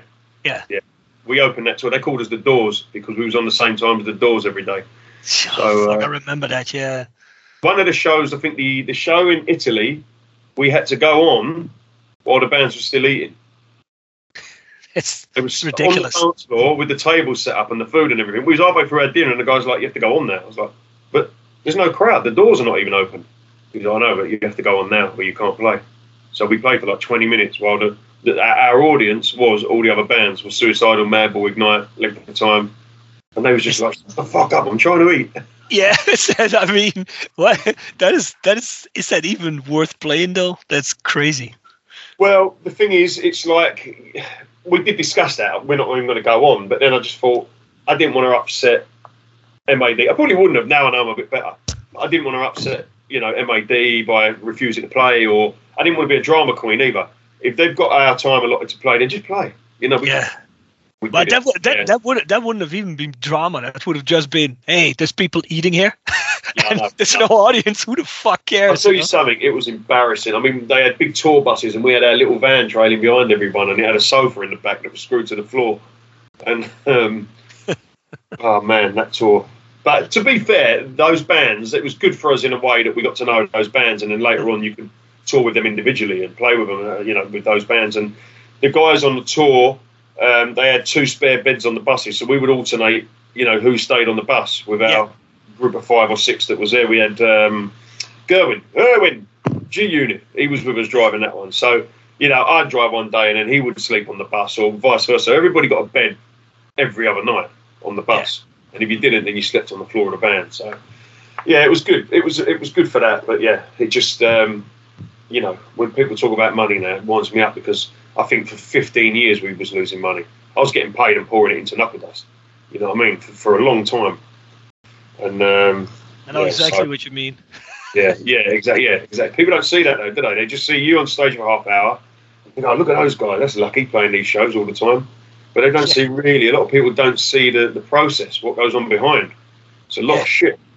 You know? Yeah, people don't realize that before they pay you $1,000 somewhere, or maybe $1,500, that you've been losing money for 10 years, and that you've put so much money in that you probably can't even earn back when you make those kind of. It's just insane. And then there's still people that complain. Yeah, the money thing in hardcore, like in punk, in all the other scenes, you expect to get paid. Everybody gets paid. It's a normal thing. But in hardcore, it's like nobody's allowed to make money. The bands are not allowed to make money. Everybody makes money in hardcore apart from the bands. Yeah, you know? Oh, that's true. When you can sell beer, the merchandise guys print the shirts, they get paid. You know what I mean? The sound man gets paid. The lighting engineers get paid. Everybody gets paid apart from the fucking band. So we was just like, right, you know, it got to a point where I said, you know, when people ask how much do you want for a gig, I say, how many people do you expect at the show? I'll do it that way, you know? Mm. If they say, oh, because Theo used to deal with it for a long time, and you'd get these people who ask you, can you come and play my show in so-and-so village somewhere? Okay, cool. How many people are you expecting? Oh, last year we had 500 people. Oh, cool. How much are the door tickets? They're €20 a ticket. Okay, so you've got 5,000 people, times 20. So we're saying, all right, so you've got 100 grand on the door. 100 grand on the door, yeah? All right, well, you know, we'll do it for £1,000. We'll be kind to you. They're like, oh, no, we was thinking of giving you €300. So what are you going to do with the rest of the money? Yeah. You've got 500 people paying 20 quid. Yeah, I know. Right? It's 500 people. There's 10 grand on the door. You've got 500 people. You're telling me that they would all come to see my band. It would definitely sell out. And then now I ask for money. You're like, oh, no, I don't think, no, there probably won't be 500 this year. It's probably more like 100. I would not want to come all that way to play to 100 people. I'll just go and do it in fucking... You know what I mean? It's like... I know exactly what you mean. Be real with me, man. Like, if you're going to make money, make money. I've got no problem with it. But we're all making money or we're all losing money together. Yeah, that's yeah. And I'm not in it to make money. I'm not in it to make money. But, you know, that's not my drive. No, but if it's like you say, if there's 300 people at the door paying $15 and someone wants to just mug you off with like 500 quid, then that is not what you're supposed to do. That's not cool, you know. And I mean, I've seen promoters over the years that I like that and get away with it for a certain amount of time until bands, you know, like find out and no one wants to play at the venue anymore. But it's like you said, it's generally accepted that everybody gets a piece of the pie, and the band is always the one that has to. You are the one that has to do the morally hardcore right thing and not get that money. You know? I know. And the whole thing is, if you wouldn't play the show, there would be no one anyways. Now, I'm not saying just for you, but I mean, if someone says to me or to you, we want you to headline this show, and there's a couple of local bands, and obviously they're expecting you to pull in the people, you know? Yeah. So, and I honestly, I'm on your page. I have no problem at all. Like I go out playing because I want to play, you know? I mean, I'm not making a huge amount. I'm not making a huge amount. I'm hardly making any money with the band. So, not even now. So I'm like, if I do it for the money, I'd rather stay home. So I do it because I like it. And if you tell me, hey, we got a really cool venue, holds 100 people, I can only pay you guys this amount of money. That's the max I can pay because I have to pay the venue this and blah, blah, blah, blah, blah. But it's going to be one hell of a show. Well, then I can decide if I want to go, yes or no, you know. But at least be fucking honest with me. Not go like, you can have €500 and you go to the show sold out, and then they go like, all of a sudden there's this whole list of things. I had to pay for socks for his grandma and the batteries in his dad's remote control for the TV, you know. That is all part of the show, you know. Yeah, exactly. And also from our point of view, it's so difficult for us now to play shows because of Nicky's job, because of Pierre's job, Waymer's, you know, obviously got a family and stuff like that. So when we play a show, we want to make it count. So like I said, money has never been the driver, but the show, I want it to be the best show we've ever played because we've all taken a massive effort to be there these days. It's not, nobody's quitting their job to play shows no more. You know, we're 45-year-old men, so it's like, we'll take the time out of our holiday. We'll take time that these guys could have spent with their kids, but they're not. They're going to spend it playing a show, but it's got to count. So we're more selective about the shows we play now. You know, it's a bit like if I'm going to take a day off work to drive somewhere, I've got to have to be sort of be sure it's going to be a good show. Yeah. Or at least enjoyable, or with people that we know, or someone we've been before we like, or somewhere new to go that we've never been, something like that. But it has to be. I mean, we get offered quite a lot of shows. I turned down way more shows than we got. We can't play any shows until June next year now, because Nicky's not available. So Nicky's like, get a standing bass player and do all these shows we're getting offered. But we just don't want to. We want to do it with the four of us when we can. Yeah, I respect you guys a lot for that, because when I look at us, we've not been doing that. Like we like I respect, if there's one band I respect a lot for doing that, it's you guys. I mean, you guys been this unit since the beginning, and yeah, granted, here and there has been someone else for just a split second, but you guys always been the four of you, and we never did that. Like when we got all these offers and everything, and these tours and etc. We always came to a point where there's one or two people that said after. I mean, we did 2 tours in a year. One was 5 weeks and the other was 7 weeks. Well, I guarantee you, after that, a couple of people started leaving. They were like, "I can't do this no more. Like this is too much." Even though they were getting paid some money, but it doesn't weigh up to the being away from home and not seeing your friends. Your girlfriend is starting to question the relationship, etc. Your boss at work is going to go like, well, I might release you because and people are getting older, and I totally understand. So it's kind of I mean, that's why you guys, the four of you, that you're still doing it. I understand it. I could do it more now than I could see myself now declining shows and say, no, I want to do it in my lineup like we got now, because we feel comfortable, and we have after all these years, we got a really good lineup. Luckily, we were always lucky. We always circled back to people that used to be in the band. Yeah, I know. Yeah. We got Stefan in the band again. Survey's playing in the band again, and so it's with me. It's actually 3 out of 5 people that were there when we recorded Reclaiming the Crown. So I mean, it's come around. There's people. In case of Stefan, he got kids, he raised kids, and then he came back. That's how long his fucking band's been in existence. So the thing is, it's kind of crazy, but that's cool though. No, it is cool, but I understand what you guys are doing too. That you guys more often than not said, "Hey, if Nicky or Wema or whoever can't do it, then we just won't play the show." Yeah, I mean it is good. I mean, that's our loyalty to each other, I suppose. But in a way, that holds us back as well. So I'd like a bit more of what you did. I'd like to be able to say, right, if those 3 can't do it, I'll get 3 other people to do it, and I'll hit the road with those guys. And then I would have done way more shows in the past. I'd have done some cool packages. We turned down a lot of cool tours. We turned down a lot of cool shows because one of us couldn't do it.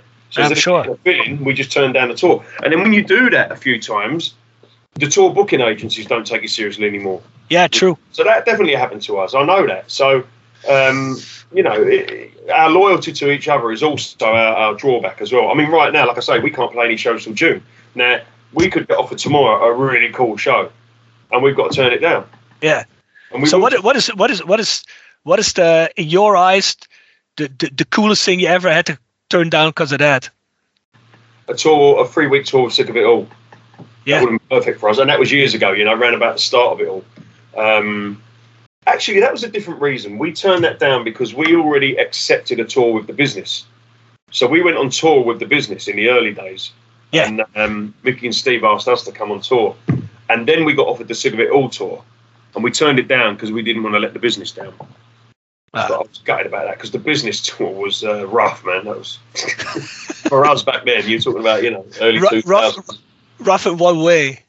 Rough in that people wanted to kill us every night because they just didn't want to see hardcore, or they were football hooligans. The business were going through that thing where, like the racist crowd had already smashed up one of their shows, and they'd sort of walked away from all of that stuff. They'd spoken out against it and went down their road, and so that brought with it a lot of fucking problems. Nazis and stuff like that wanting to smash their shows up in them days. So we went on tour at that moment, and we got black guys. So it was interesting, you know what I mean? And then some of the nights, a couple of the nights were really like proper sort of football hooligans, not even skinheads really. These were just like casual dudes just coming up, wanting to pick us in. And it's moments like that, you sat there while everybody's fighting and you're thinking, I wish we did that Sick of It All tour, man. We'd be playing to a crowd of people now that love us. And here we are playing to a geezer that's got a tattoo across his face trying to hit me with my own drum cymbal stand. You know what I mean? Like, well, I mean, there's something to say for shit like that too. But if you had to turn down a Sick of It All 2 or 3 weeks for it, I imagine it plays with your mind a little bit. Yeah, it does. Yeah, I mean, when it was round about the time of dial-up internet as well, so it'd take like half hour to load a photo from the Sick of It All tour. And you'd see some of the shows they were playing, thinking, "Shit, man, I could have been on that tour." But I change it because that business tour for us that really got me. I met a lot of people in that Oi scene that were cool.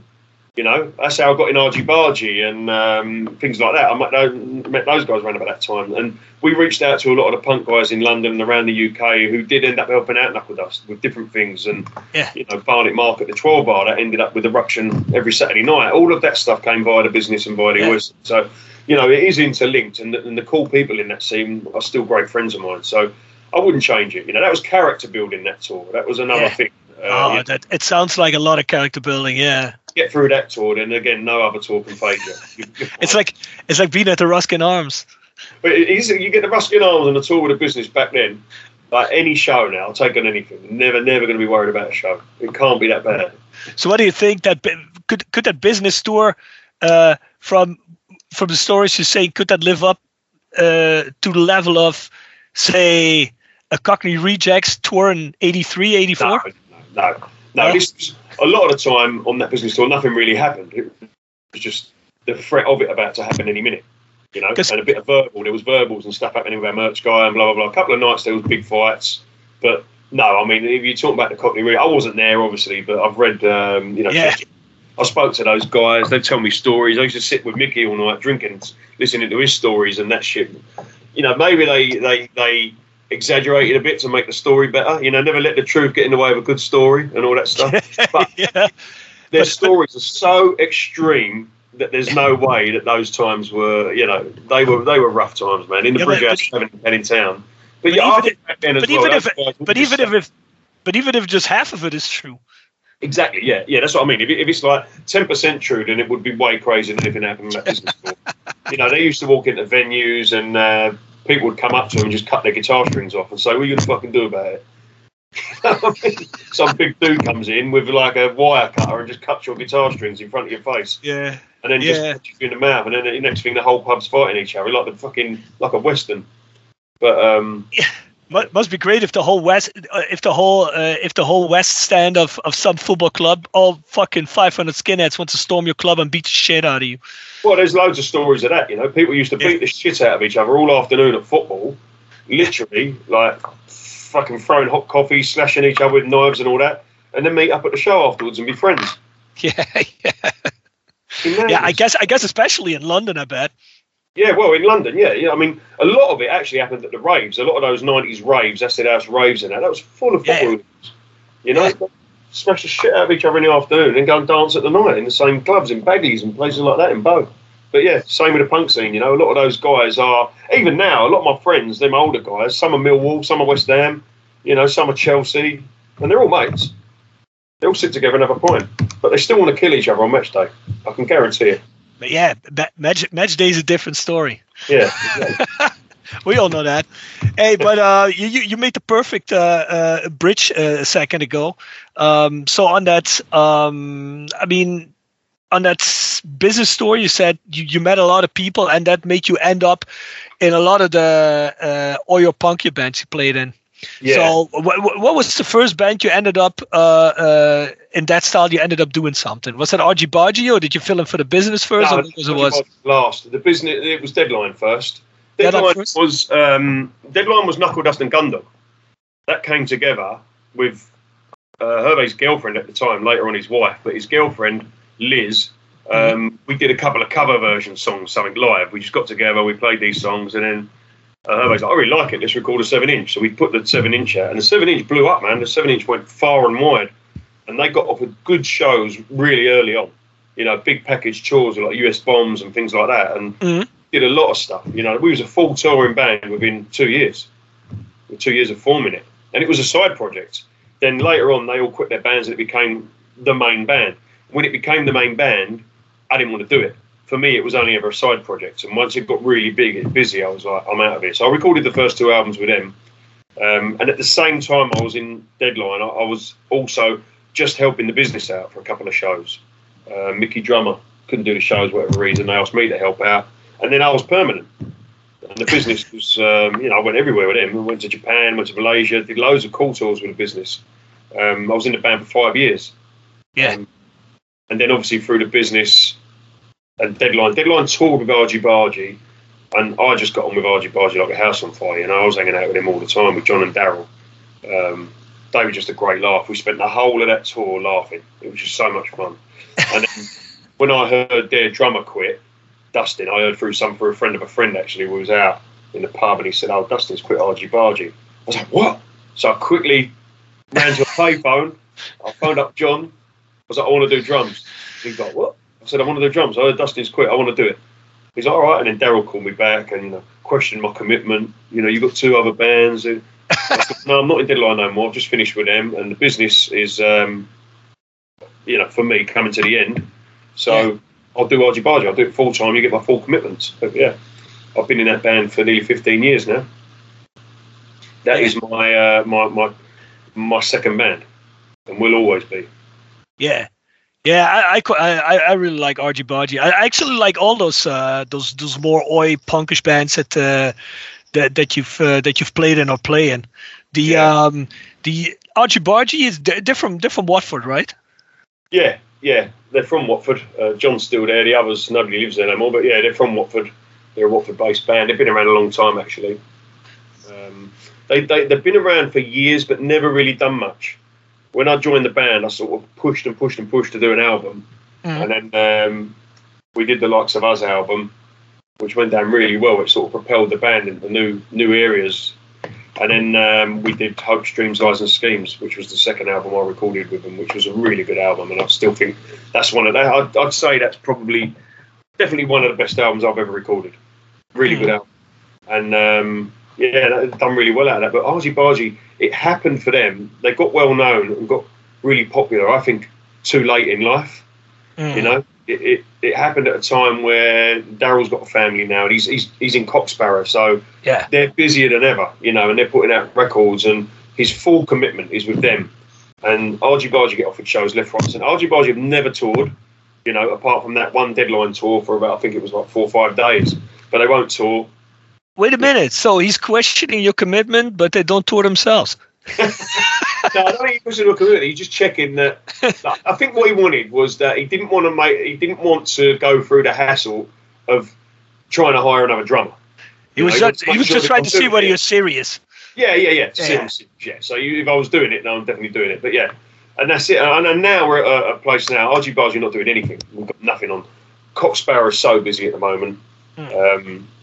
That's Daryl's full-time job. That's what they do. They're on tour at the moment, actually. Well, they've just finished their tour, but they've been really busy. And we're just not doing nothing. It's not over. We're not finished. Nothing like that. It will pick up again at some point, but right now it's just dead in the water. There's nothing happening. Yeah. I've always done a punk band. I've always done a hardcore band. Probably for that reason we talked about is that I got so bored of some of the hardcore billings that for me it's nice because Argy Bargy got big shows as well. They play big festivals, big punk festivals. For me, I love that as well. I love being in that world.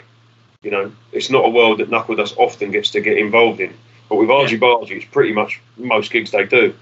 And I enjoy that side of it as well, flying around the world to play a big festival, playing different sounds and stuff. Why wouldn't you? Yeah, exactly. So, yeah, I do it for that reason as well. It's different. And we just have such a laugh. When the 4 of us get together, it's me, Nick, and John and Daryl. The same as Knuckle Dust. When we get together, we have a laugh. The whole thing is, lads away for the weekend, having a few beers, and it's like being away with my school friends. That's all it is. The music gets in, like the show gets in the way of our fun sometimes. Having such a good time in the pub, someone comes along and goes, "You've got to play in a minute," and we're like, "Oh shit!" Yeah, I know that feeling. Yeah, I was like, "Oh damn, can we play tomorrow? I don't want to play no more." God damn it, we should do a weekend together again or something. Yeah, I don't know. Yeah. Hey, but didn't you used to have a little project band with Jeff from the Rejects? Yeah, well, no, that wasn't nothing to do with me, really. That was a band called The Outfit. Yeah. It was an Did you play in that? band. Sorry? Didn't you do anything in that? Yeah, we've done shows. Yeah, we've done some shows.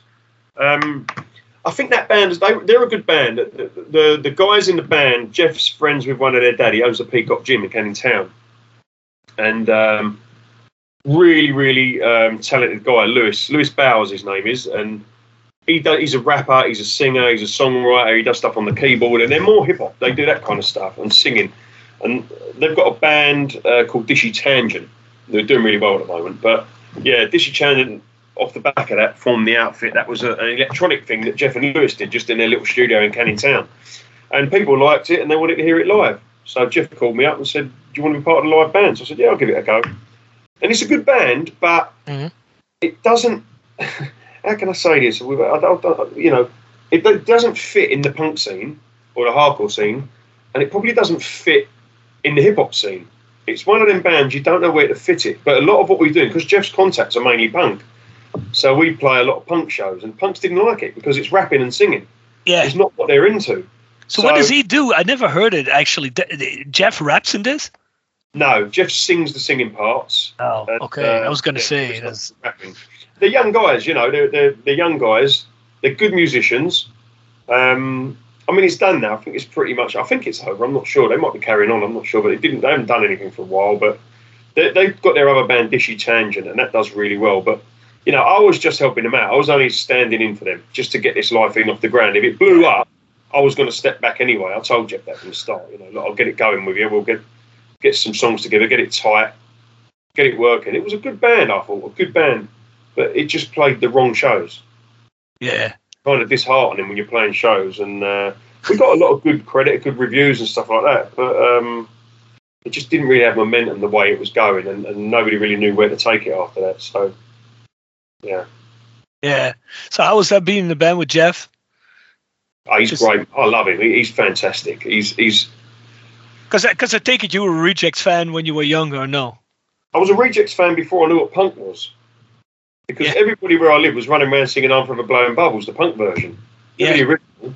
And I didn't even know that it was punk. I just thought it was this crazy band called the Rejects. And they was on top of the pops when I was a kid when we won the FA Cup and all that stuff. Yeah. And, anywhere you went around the East End, people knew the Cockney Rejects. They just knew who they were. I didn't know it was punk. I didn't know it was Oi, football casuals. I didn't know about any of that stuff as a kid. But later on you find out. And then, through the business, I met them because we'd done a show in Japan. We'd done Holidays in the Rising Sun, they called it. Oh. And we went out to Yokohama Bay in Japan and done this massive festival there. And the business, the Crack, the Exploited, the Rejects, we all flew out together on a plane. That was fucking crazy, mate. That was absolutely. I'm banned from ANA Airlines because of that. They ran a little flag, and it was nothing to do with me. Some of these guys were drinking absinthe. They were fucked, man. One of them smashed up the TV on the chair because he couldn't change the channel on it, and it was mad, absolute madness. Mickey Fitz, the way he was at the time, drinking solid, just spirits all day. Oh my God! Throwing it all over the place and starting fights with people, and yeah, the whole thing was just fucking mad go, mad tour. The time in Japan was mad. Red Alert as well. They're all mad. It was just mental. So yeah. Oh, yeah. I can only imagine. It's like it seems like a dangerous cocktail of bands. I'll tell you one thing about them old punk bands. They live it. They live it. They are what the lyrics are. If they say they don't care about society and the police and the system and all that, they're acting that way every minute of every day. Mm-hmm. Yeah. If it says do not touch, they'll fucking touch it. You know what I mean? Yeah, I know exactly. Those guys and the Rejects the same, man. The Rejects don't give a fuck about anyone. They're not worried. They're not scared of anyone or anything. They're just going to do what they want when they want. And a lot of those older bands, I love them for that because that is what punk rock is. And that's what it taught me. It teaches you to think different. If it says do not open this door, some geezers are going to open the fucking door. And then you find out there was no reason why it couldn't be opened. Why was that sticker on there? Well, that's what you got to do in life. Just fucking do the opposite. And you look at things completely differently. Yeah. Do you think that? And we're not going down the rabbit hole here. We have to promise each other that because that happened a couple of times on this podcast, and that's not bad, but whatever. But I've been on people. I've been on here with people, and we've all asked ourselves the same thing. Like, it's mainly older people that are in the podcast. That's not an on purpose thing, but it just, a lot of people I know are come from a time not as old as the Rejects or the Exploited or the Business, but I mean, for me, for example, I got into this whole scene mid '80s, and everything is. I mean, my whole attitude is like that, like I'm not the kind of guy that is like, if it says do not touch, then I go touch it, but I question everything. Like I'm very anti-authoritarian. I got a problem with authority in my own way, and that all comes from just growing up in the scene that always questioned everything, and that always had an opposite to everything that everybody was saying. So in this whole period with Corona and everything, you can really see. I'm not saying if you like this whole. I have to start this differently. I think it's weird how people now all of a sudden are very much how you say it, represent without even questioning it an opinion of what the state says you got to do, what the apparatus says you got to do. Although they say they come from punk and they're older people too that always used to question everything, or they're supposed to question everything. As opposed to, like I've been talking to a couple of guys in this and women in this in the podcast about this in the podcast, because it's been a thing where, for example, bands, not just Born from Pain, but other bands too, for like last year we played shows during this whole lockdown period, or it was lockdown in Western Europe, it wasn't in Eastern Europe, and we got a whole lot of shit for it. And I always said like, hey, listen, we're supposed to question this. We're supposed to. I'm not saying you should not get vaccinated at all. I'm not saying all these things. You can do whatever the fuck you want. But am I supposed to be judged for going to play a show somewhere or doing something that is anti-authoritarian? Are we not supposed to be like that as a scene? Do you know what I mean? Yeah, exactly. Yeah. I totally agree with you. Like. Again, if you get during the lockdown, I was all for the doing the lockdown, wearing a mask. I just did it all because I just thought, I don't know any different. I've got to believe the scientists, because I'm not a scientist. Yeah. They're telling me this is good for me, then even if it's not good, I don't really care about myself, but I'll do it because I want to protect the older people out there on the street or I'll just do it. I'm going to play the game. But then it was the hardcore people questioning all that stuff. And I was like, oh man, these guys are fucking annoying me, But now I'm at a point where, you're looking at it thinking maybe they were right, but they just questioned it, too early. I don't know, but I just think now. I mean, I always looked at both sides of everything in this. I always looked at it. I never liked it. I've got the vaccines in me, and I don't like it. I don't. I'm trusting science here. I'm putting my life on the line for the greater good of the people. And to see my dad and to be able to tour again and to go to shows and all this kind of stuff. But there might be a chance I'll get fucking. All of us end up with cancer in a couple of years off the back of these vaccines. We don't know. We don't know what's in them. They are new. They are quickly developed. So, you should question everything. You should. But I wouldn't, with this stuff, specifically this stuff, the coronavirus stuff, I wouldn't push my views on other people because I don't know if they're right or not. It can only be my opinion on what I think. Science is still learning about all this and will tell us what the facts are soon. But right now, I listen to the anti-vax guys, and I listen to the vax guys, and I listen to the people's opinions of it, and I just kind of go along with what I think's best quietly. I don't push it. I'm not on social media every day telling everybody what they should do. Exactly. Because I don't know. So the only thing I thought was weird. I agree with what you're saying. The only thing I thought was weird is like, see, I got my opinion, and I can discuss it with you. And you can be the biggest pro-vaccination guy. I can be the biggest anti-vaccination guy, or the other way around.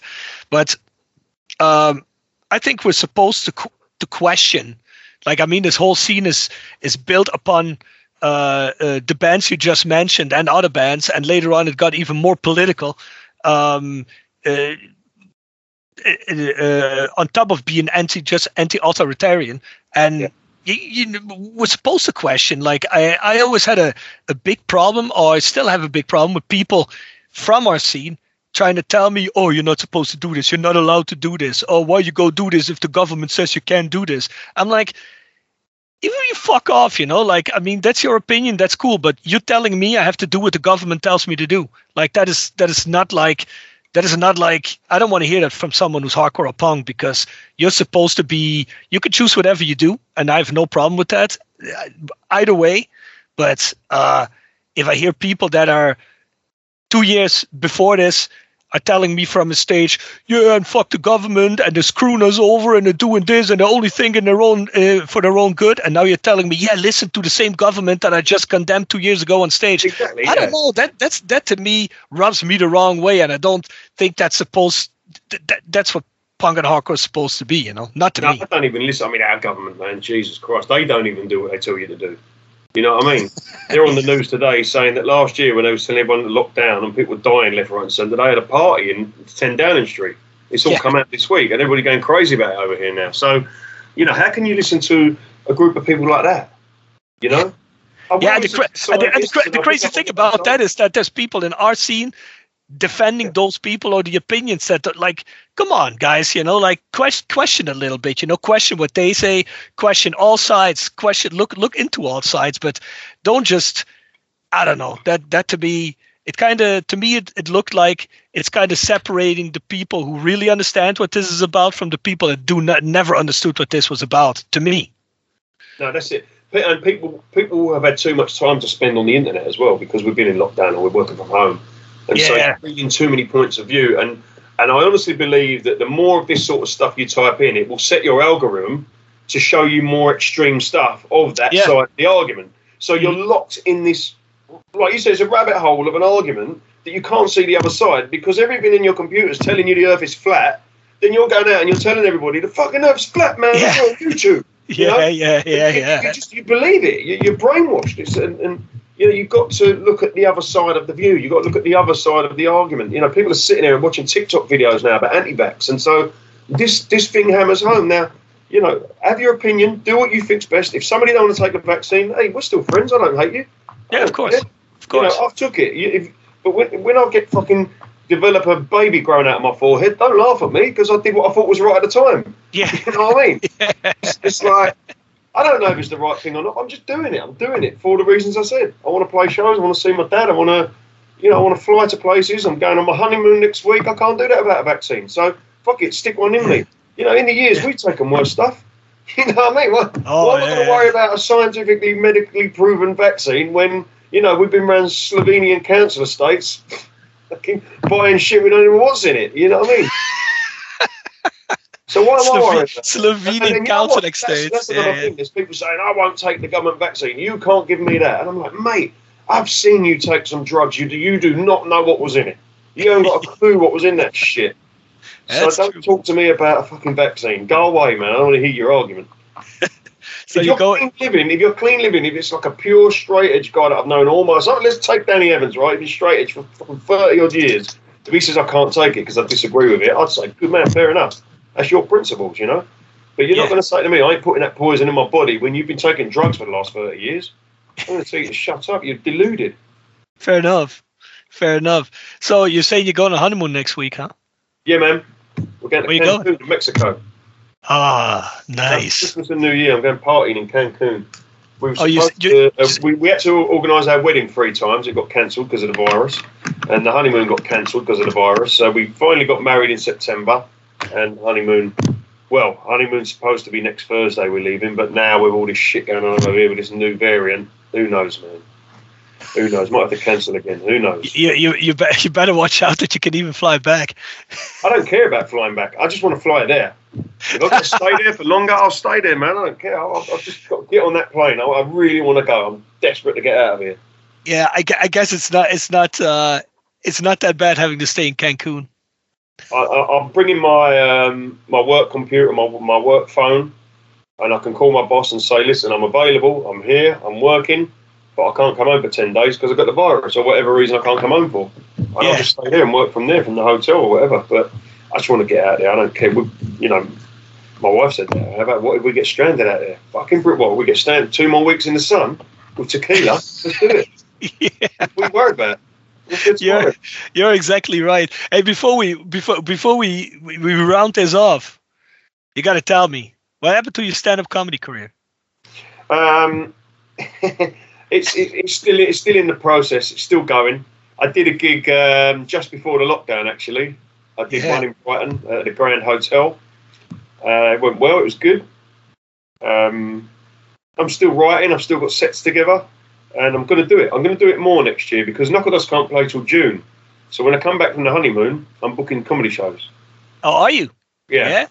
Oh, Yeah, so you're that much on it at this point. Yeah, I want to do it. I mean, for me, it's a challenge. If you've ever done stand up, even just speaking, not with a band on stage with you, on your own, with one light shining on you, it's terrifying. Oh yeah, you've got to do it, man. You've got to challenge yourself to do like after dinner speaking or a best man speech or something like that. But stand up comedy is really throwing yourself in the deep end. That's standing in a room full of people that want you to make them laugh, but think before you say a word, they think you suck. Yeah. All of their faces say this guy's gonna suck, and when they laugh, it's the highest high. It's like the first mosh pit you ever had. Yeah. So crowd crack up laughing. It feels fantastic, man. It's the best thing. So let me ask you something. So when we all went out with our bands, our first shows, we always had a couple of friends with us that would be like kicking off the pitch, Yeah. So you have people at the comedy shows there that are gonna laugh, so they can to be the catalyst for people, or do you? No, the last one I did in Brighton, my sister was there, and obviously my wife was there. We had a couple of friends come down for it, but not for that reason. I honestly think if they didn't find it funny, they wouldn't laugh. Mm. Like my sister would honestly say to me, "You was fucking rubbish, man. Go back to playing music." You know what I mean? But they were laughing. It went well. So I don't want to blow smoke up my own arse, but it went well. It was only like my second ever gig, and people were laughing. So I'm just going to do it. And the more I do it, the better. Like in the band, the more you do it, the better you get it. When you're on tour, by the end of the tour, your band's tightest. Like I love that for touring. My band's tight as shit at the end of the tour. But this is how the band's supposed to sound, But now when we're doing these one-off gigs, like we played Wales the other day, and things were breaking, and the fucking guitar goes out of tune, and then, oh man, it's pulling teeth. It's painful. So how many stand-ups did you do till now? Just the one or more? 3. Ah, all right. 2 actual paid gigs, but 1 in a rehearsal with comedians and people watching and stuff like that for observation. But I did 6 months of training every Tuesday night for 6 months. I went to a class, to learn how to learn the tricks of it, to learn how to write, to learn the tricks of it, what the techniques are, how to tell offensive jokes without upsetting people and blah, blah, blah, loads of different things. It's so hard, comedy, man. Like, comedians who do it, they make it look easy. Like, it's so easy for me and you to watch a comedian and say, oh, that guy's not funny. Yeah. But you're saying that normally because you're watching them on telly. If they've got to that point, people like them. They're doing something right. Yeah. So it's just that you don't find them funny. That doesn't mean they're shit. It's just that their style of comedy or humour is not for you. But then there'll be another one which you find hilarious, and your friend or your missus will say, I don't like that guy, not funny. So comedy's really subjective, but doing it and delivering it, it's an art, man. It is the art form. It's acting. You're going up there, you're acting, you've got to have a good memory because everything is scripted, everything is written. Even people like Jimmy Carr, you feel like they're heckling people and doing all that stuff. It's all written. It's all well memorized and practiced and practiced and practiced. And so I've done that. I've got a good solid 10-minute set together. Most comedians when they're doing club shows only perform for 5 minutes. It seems a lot longer, but to stand there and make people laugh constantly for 10 minutes is very hard to do, man. So hard to do. And I've come this far, so I'm not going to stop doing it now. Ah, you shouldn't. I'm really curious. At one point, if travel gets easier, I mean, Naomi and I are long overdue a London visit, anyways. But we'll have to see. I mean, we got a kid coming at the end of January, so. Huh? You'll have to come and see some proper football. Oh yeah, of course. Come and see the Hams play, and especially at the moment. I'll tell you something. That stadium has been dead like fucking library every time since I've been going there. But right now, that place is electric, man. I love going to football at the moment. The atmosphere. Good. Hey, I mean, as soon as there's a chance, I'll be glad to. So I'll pick you up on that. But So, but as a stand-up comedian, I mean, you could do you draw from your hardcore and punk touring experience?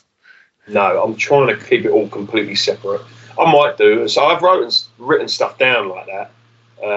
Because I'm sure there has to be 100 different situations where you'd be like, that would probably be funny, but how do I deliver that? Maybe I don't know. You know? Yeah, there is. I mean, no, a lot of it really is to do with like probably scenarios that have happened on tour. Like a lot of my current set that I talk about is about having piles.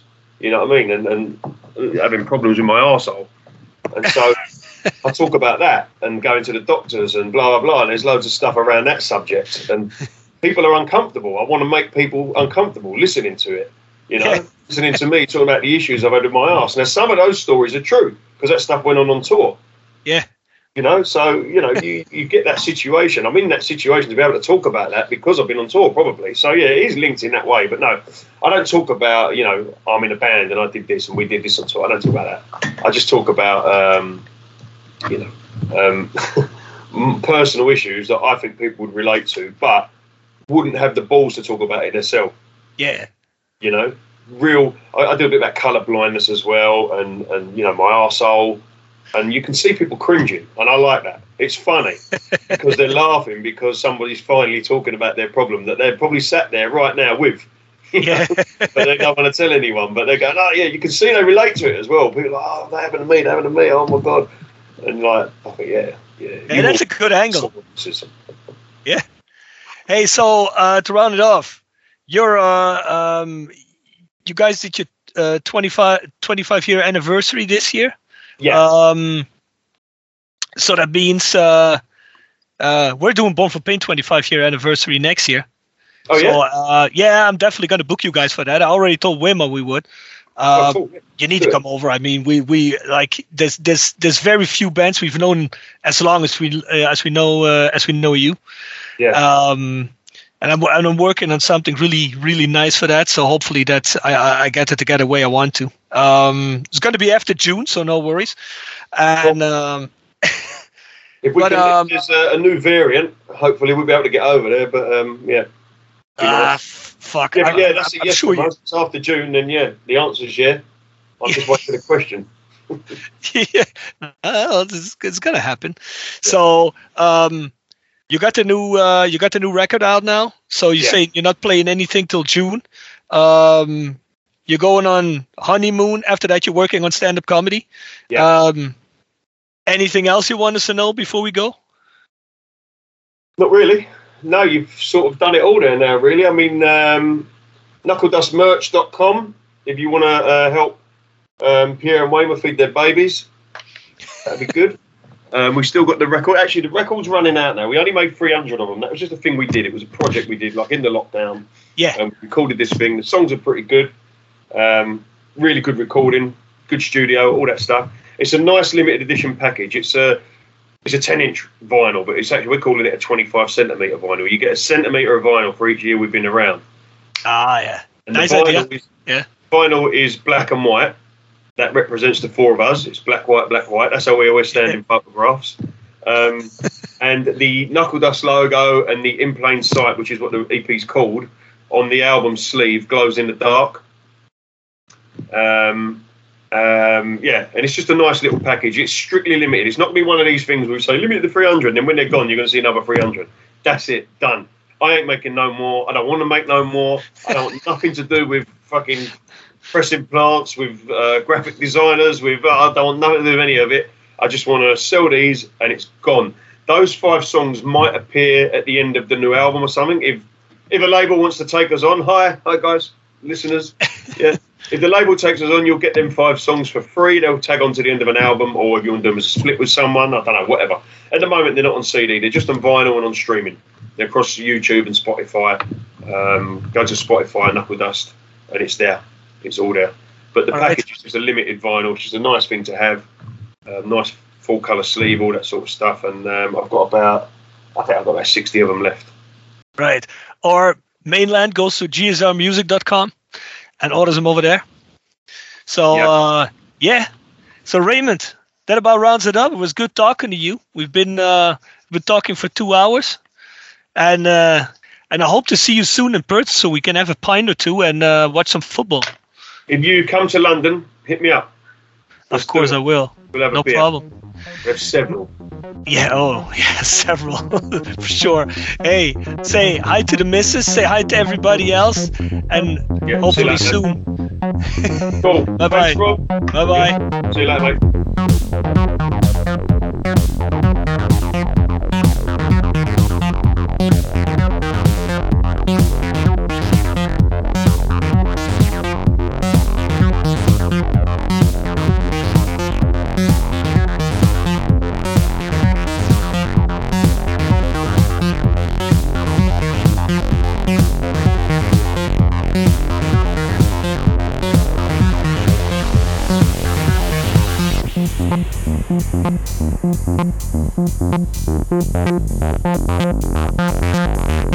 Thank